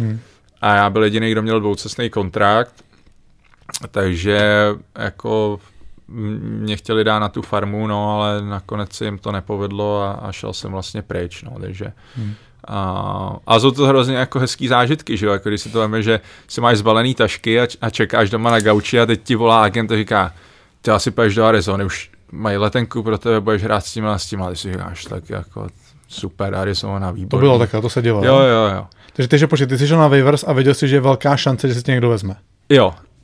Já už jsem věděl, že Arizona si mě jako na 99% vzala a já jsem si říkal, tak asi poletím do Arizony teda zítra a oni ještě mi říkali, jak budeš hrát se Špenátem a s Martinem Hanzem. A jsem říkal, to je takovýhle line ještě jako česká line. Jsem byl úplně natěšený, no pak jsem se zbudil, šel jsem na zimák a teď tam trenéři v Grand Rapids říkali, tak co už víš, kam jdeš? A já říkám, no myslím si, že Arizona a teď najednou jemu zapípal telefon a říká Carolina. A říkám, tak asi Carolina. Tam je taky teplo. No, takže takhle to bylo a teď jsem, že já jsem si myslel, že jo, tak letěl jsem do Colorada, tam jsem přiletěl někdy ve 2 ráno a teď jako my Češi tohle neumíme, že jo, jako v Americe někam přijdeš jako novej a oni hned za tou židně přijdou a jak se máš a co jsou takový prostě a hned tě vemu do té party, že jo. Tady je to takový, že když někdo přišel k nám do týmu, tak jsme čekali 2 měsíce, jestli se ukáže a když se ukázal, tak pak jsme ho teda jako vzali mezi sebe.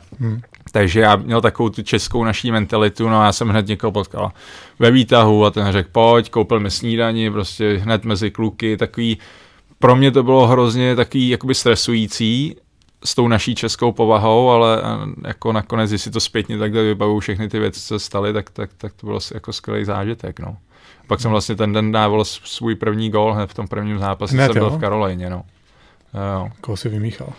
Ale v bráně byl Rito Bera, ale na ledě byl zrovna Ryan O'Reilly a Matt Duchene, takže na té fotce jako jsem já, jak střílím a O'Reilly a Duchene vedle mě, ale byl to takový hrozný pašerák, kde jsem prostě vystřelil a nějak se to odrazilo od beka jakoby dolů a tak to tam jako proskákalo kolem betonu a já jsem ani nevěděl, že ten puk je v bráně.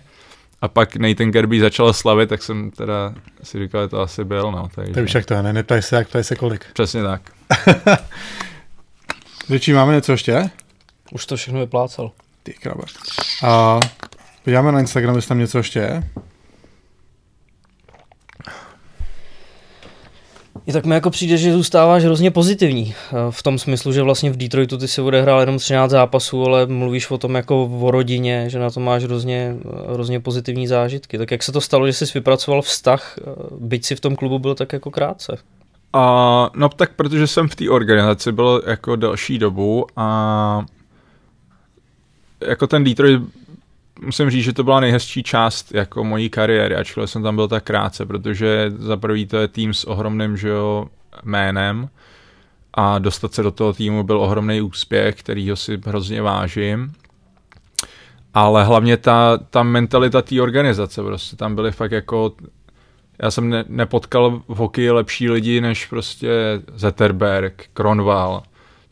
To byli kluci, který, že jo, ty jsi tam seděl, ty jsi na ně koukal, že jo, a oni prostě za tebou přišli a řekli ti prostě, hele, hraj tak, jak jsi hrál doteď, hraješ výborně prostě, jo, a teď Zetterberg říká, se mě bojím o místo, že jo, víš, taky ty, že oni ti dodávali sebevědomí, že jo, což bys nečekal od nich, že jo, jako v Čechách by se to asi nedělo, že jo, nebo v dnešní době už třeba jo, ale 20 let zpátky rozhodně ne, že jo, takže v tomhle to bylo hrozně hezký a hlavně ta pracovitost těch lidí a to, jak si vážili toho, že tam jsou, to mě úplně prostě ohromilo a do dneška to ve mně je a třeba pak, když jsem přišel do té Caroliny, tak to nebylo takový, protože ta Carolina jako neměla tak dobrý tým, ačkoliv tam byli dobrý hráči, ale tam to bylo takový, že kdo byl draftovaný v prvním kole, tak šel hned jako hrát a vlastně si viděl, že ty kluci si to tolik neváží, jako, že to berou tak jako,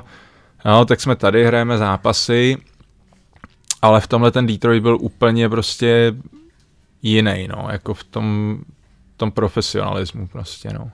Ta Carolina, jako taky tam byli super kluci a Cam Ward a Jordan Staal a to jsou prostě jako fantastický lidi, ale ta mentalita nebyla taková jako v tom Detroitu, no. Hele, je tady hromada dotazů, ale přemýšlím, že hodně jsme toho řešili. Jenom tady Petr Kalenda, proč máš tak nezvyklý postavení na buli a jak jsi na to přišel? To je dobrá otázka, protože na to se mě ptají úplně všichni.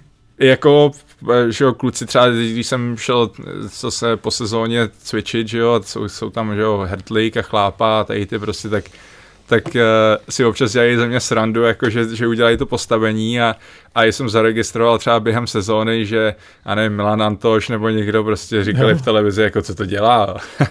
Ale já jsem v Rusku začal hrát centra a nějak prostě jako já nemám sílu v tom, když jako jak normálně centři dělají, že roztáhnou nohy do šířky a prostě se nahnou a zaberou a mají v tom ohromnou sílu, tak já to nemám.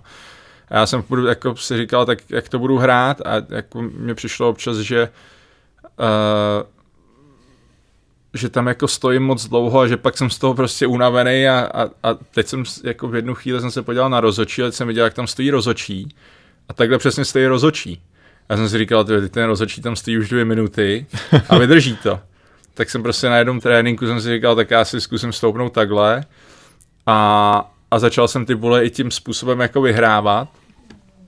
No a mě je celkem šumák, co si o tom lidi myslej, takže od té doby to tak hraju, no. Takže ani nevím, jestli jsem teda moc centrálně ani nehrál, takže asi to bylo takový, že se to ukázalo jednou za čas, tak z toho asi lidi byli dost překvapený, ale tohle je ta story, no, zatím, že vlastně já se v tom cítím komfortně a cítím se, že jsem na té buli daleko silnější. Já vždycky jsem hrál buli, tak mě nejvíc rozhodil, když proti mě šel nějaký nebulař, postavil se k tomu úplně, jak na to nejsi zvyklý a vždycky jsem to prohrál. Jak šel centr, tak si věděl, co uděláš, jo? No. Jo, a ty bule se hlavně hrozně změnily, že jo, když si to bylo prostě, si mohl dělat spoustu věcí, že jo, zablokovat hokejku, nebo si tam dát nohu, nebo prostě něco a přijde mi to dneska, že už je to takový prostě, já nevím, no, tak jako, kdo má větší sílu, tak ten puk prostě urve a když tenhle má hokejku flex 120 a já mám 80, no tak jako i to byl jeden z důvodů, že? Protože já teď, když jdu na tu buli, tak já to držím přímo nad čepelí, aby se mi ta hokejka tolik neprohejbala a to byl jeden jako ze způsobů, jak jsem se tam mohl dostat k tomu, takže ale tohle mi třeba ty buly mi vadí, no, protože si myslím, že to bylo daleko víc jako kreativní kdysi a teď už je to takový prostě 2 tam přijdou, dělají takhle a buď vyhraješ nebo prohraješ a tím to vlastně končí, no, takže ale jako tohle byl ten důvod, no, zatím. Andrej, děkujeme moc, že jsi dorazil. Skvělý povídání, držíme ti palce, ať ti to pořád šlape, ať ti držíš hlavně zdraví, máš dlouhou kariéru a myslím, že někdy si můžeme pokecat znova, ne? Jo, ale já jsem docela ukecanej, takže takže kdykoliv, já děkuju za pozvání. Díky moc. Děkujeme Andrejovi Nestrašilovi za tohle krásný povídání, kterým nám zpestřil ten Jakube náš prázdninový režim. No a Richard teda tady naznačuje to, že my ještě budeme nadále pokračovat tady v tom trochu zvolněným tempíčku. Na léto další díl vyjde za 14 dní, jak říkal Richard. Nebudeme vám ještě prozrazovat hosta, když vy, jestli nás sledujete na sítích, tak víte asi, na koho jsme se tak ptali. Jestli jim nechcete položit nějaké otázky, takže můžete tušit. V podstatě, když to zjednodušíme, tak do konce srpna pojedeme tady v tom režimu jednou za 14 dní a v září se do toho zase pořádně opřeme. Konečně bude už víc o čem mluvit, bude se blížit start extraligy. Během srpna vám přineseme ještě nějaký speciály na Hero Hero ohledně mistrovství světa do 20 let, který se bude hrát v Kanadě, takže určitě tam zase přibude trochu toho zajímavého hokejového obsahu a samozřejmě během příštího týdne budeme věřit Vegimu, že to zvládne. Na našem kanále na YouTube znova to zopakujeme, to video bude přístupný vám všem. Taková byla domluva s Francíkem. Na našem kanále na YouTube bude mini dokument, mini video, asi to nemá cenu nějak jako vyloženě specifikovat, který nazveme Bomby se Stanley Cupem, o kterém Vegi mluvil v úvodu dnešního dílu. Já si myslím, že se je na co těšit. Ty tady sice říkáš, že máme takový volnější tempíčko, letní režim, ale když se vezme, že jsme tady vyjmenovali 3 akce v průběhu srpna, což znamená skoro každý týden nějaká věc, kde bychom tak nějak jako chtěli bejt, tak ono je to režim docela v kvapíku. Ale nejsi tam, Richarde, chtěl bys být, ale nejsi tam, takže máš pohodex. Na jaký nejsi? Ani na jednej nejsi. Jsou 3 akce v kvapíku, ale ty nejsi ani na jednej. No, nejsem tam, protože to ještě nezačalo.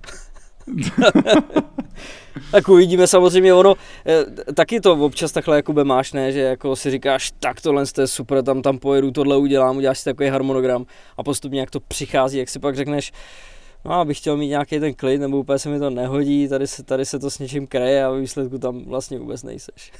Prostě já jsem tím narážel na to, že si tady řekneme vždycky, že jsme na nějaký akci a pak z toho nějakým způsobem sejde prostě.